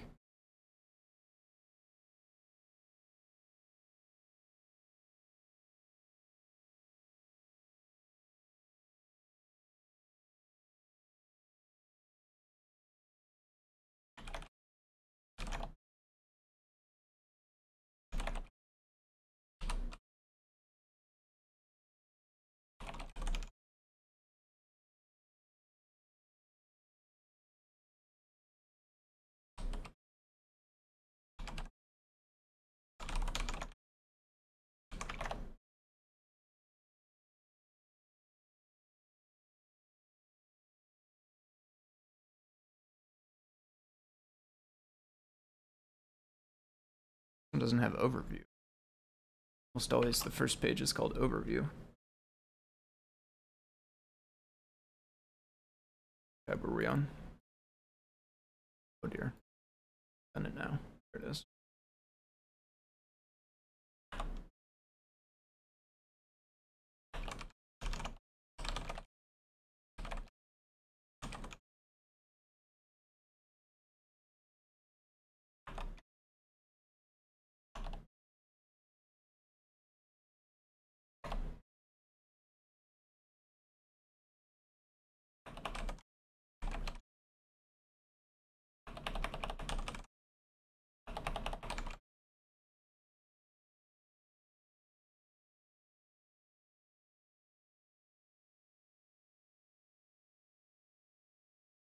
think we still have that. That was a while ago.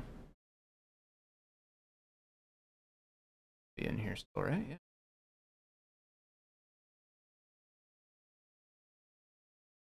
This whole thing.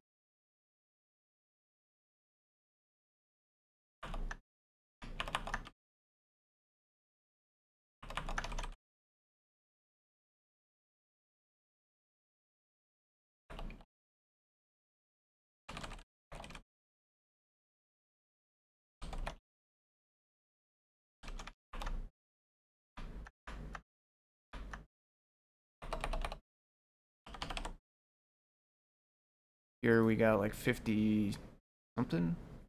We gained quite a bit of space, honestly. This is actually really good. 5,900.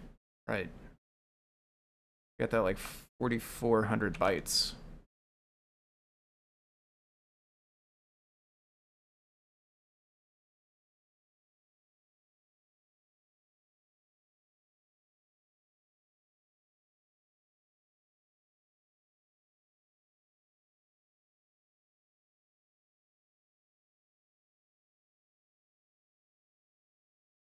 I'm gonna do the other one as well.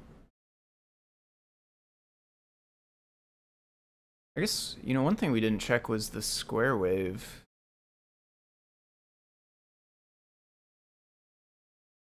Should maybe make sure that functionality works, because I got merged in.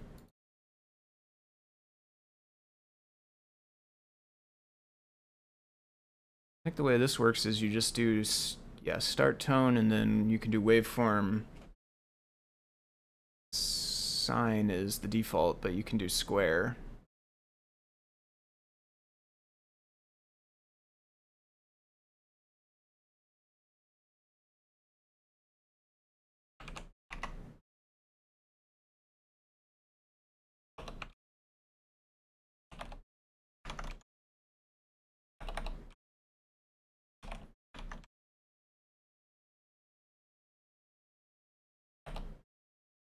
I don't even know if these might not even be strings, honestly.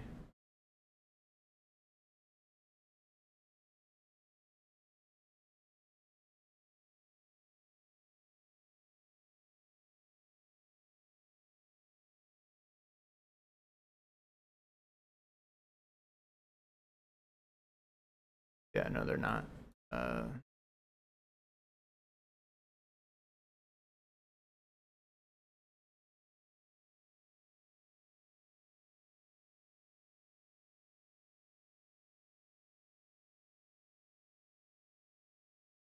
Okay. Frequency duration waveform.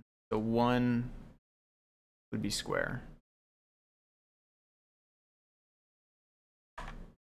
Could also import it and use the name for it, but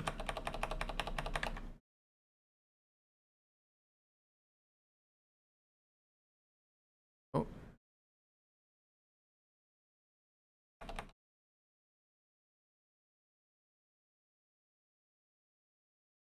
Okay, so this, I guess the reason is because this, we're using, yeah, so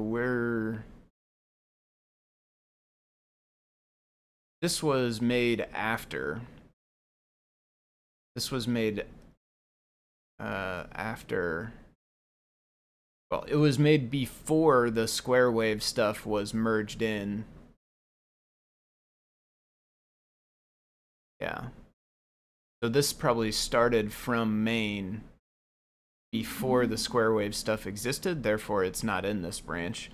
When this gets merged into main, though, then it will contain both.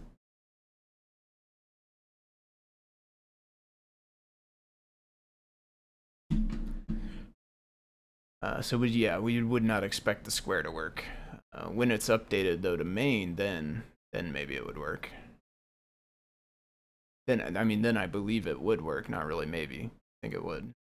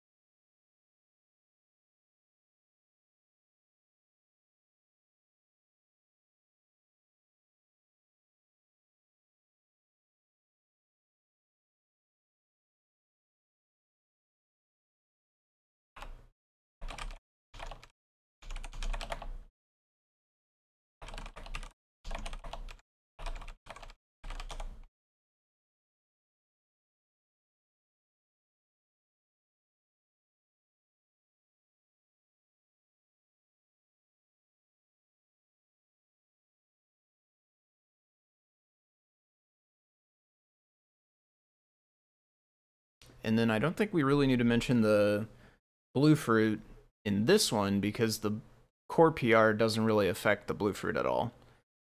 The library PR, kind of does, arguably. Obviously, because of the nature of it, it shouldn't affect it. So we tested it and it didn't, and that's good. That's what we want to see.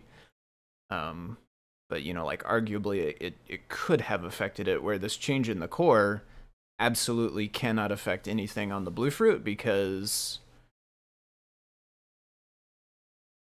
the only files that it touches are the Express ones. I guess when we update the well, no, because it's not frozen in. So yeah, even updating the frozen module still will have no effect on the Bluefruit. The Bluefruit doesn't have a frozen module, so yeah, I don't think we need to mention anything Bluefruit-wise here.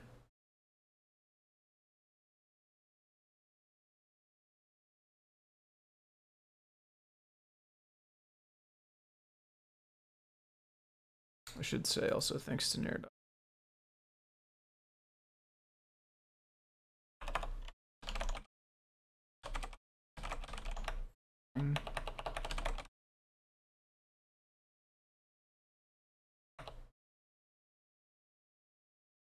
Going on. Yeah.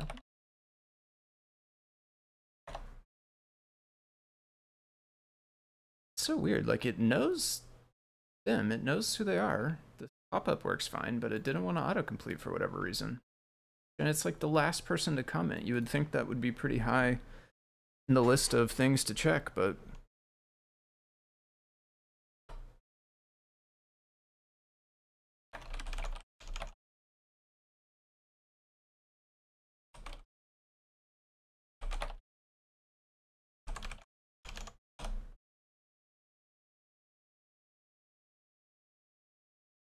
okay.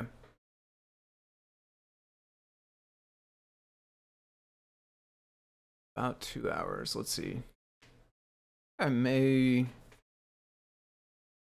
call it a night there. Maybe we'll look for maybe another project to try out. I don't necessarily have anything else in mind. The other thing I thought about getting into, which there's definitely not enough time to really start getting into it, was network testing stuff. Either playing with WebSockets, which is something I want to play with in CircuitPython, or doing some testing on this requests PR that I saw go by earlier today. These were kind of the other things I had in the back of my mind for if we had a bunch of time left after doing this stuff. So I'll show what I'm talking about, and then maybe I'll end up working on it tomorrow on the stream. So this issue here is new, and it's basically just saying with basic servers, with a basic Node.js server, and just a looping client that fetches stuff, eventually it gets messed up. But pretty much the same server written in Flask, Python Flask, works fine. So something about the way the Node.js server works in combination with the requests library or ESP SPI stack or something is causing trouble.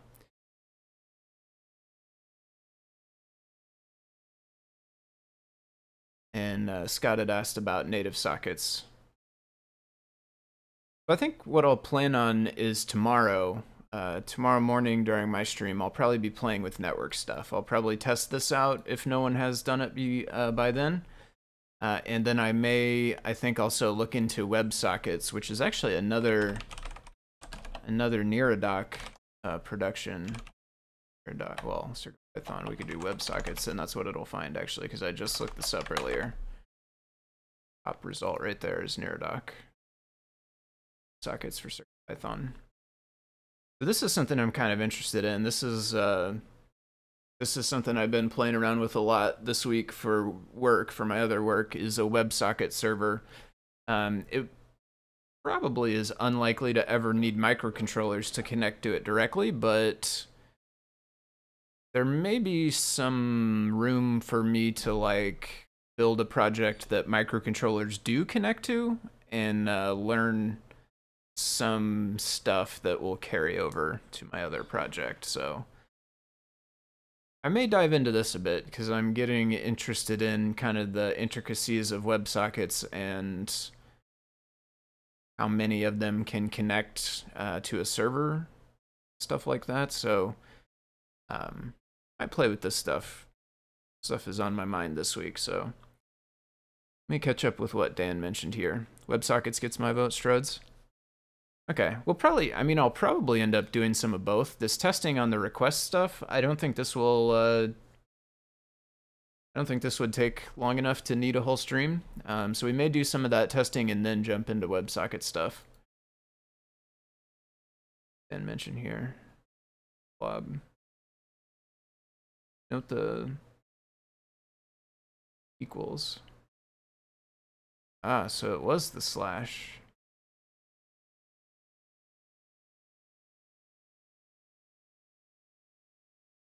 Yeah.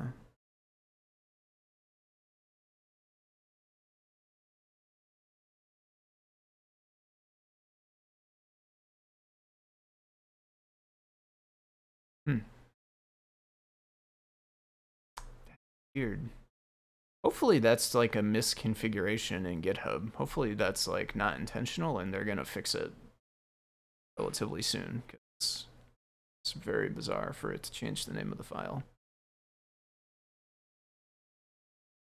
This makes it seem like it would be a misconfiguration, like whatever part of their system chose the response file name inside the response, it looks like didn't parse correctly.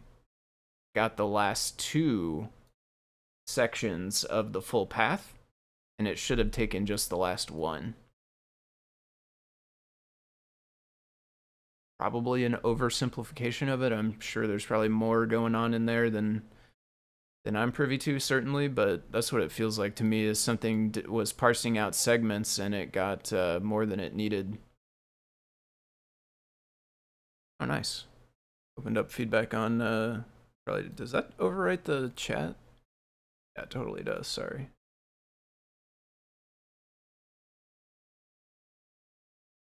Nice.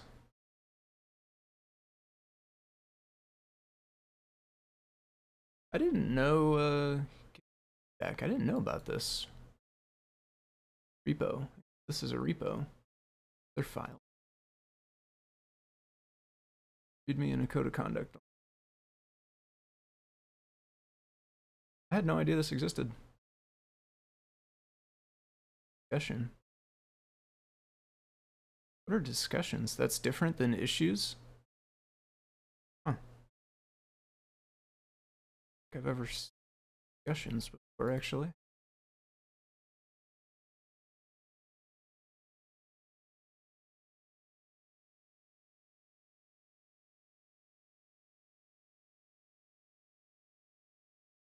Upvote? Say anything when okay. Upvote it.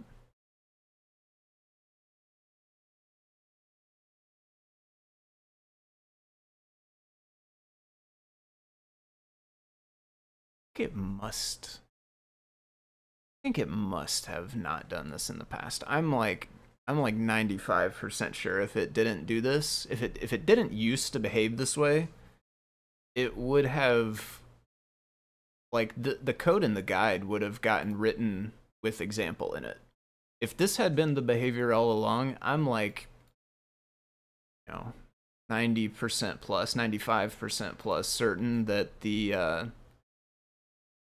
that this code here would have had example in it, because the person who wrote this page would have like downloaded it and then written the code based on what it had. I think it's or like somebody would have complained by now, right? Because based on the instructions on this page, like you go, do I'm following the instructions, I put this code in, and it's not going to work the way it is now. So like somebody would have reported that, I think, by now. And again, because this is like, CircuitPython 101 stuff, like very, very new users use this. It is, it's it's pretty far down the list of examples, but it's still like amongst the first examples that people use. I have to think somebody would have, made a forum post or come to the Discord with that problem. Network stuff gets my vote too. Of course, I'm still interested in wrapping up this one. What is this one? 6236. Oh, is that was that the CPX one? No. Oh, right.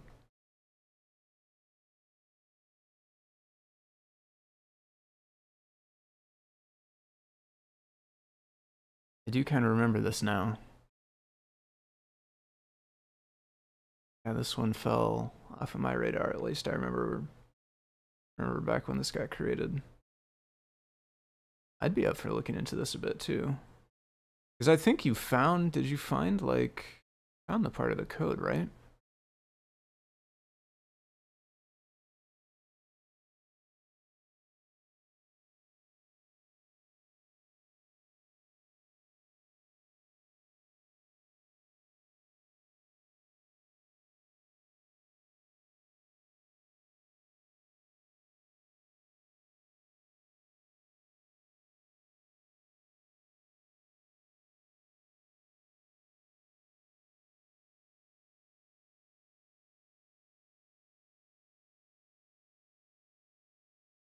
So do I understand correctly, Cedar, your theory is if we drop this to, where does it sit? 1 kilohertz, so we drop this to 1,000 or less. Theoretically, we think then we'll get the full range of brightness. And then basically what we need to do is try that, validate that it works to give us the full range, and then also make sure it doesn't cause any other issues. Okay. Yeah, that seems straightforward enough. We could give that a try as well. I'm always a bit of a sucker for display.io stuff. This is kind of tangentially related to display.io stuff, so this is like in the world where I'm spending a lot of my time in the course, so I'm pretty familiar with it. And I'm always willing to dive in and look at stuff, so maybe we will. I think we will. I will try to take a look at this as well, because I don't think it will take too long just to make a build and test that out, so we could probably have enough time to do that and then get into some network stuff as well. Tested it. 500 hertz worked fine. We need to test for audio interference. Okay. Audio on the speaker or somewhere else? So like we'd run this and then also play some stuff on the speaker? We can do that.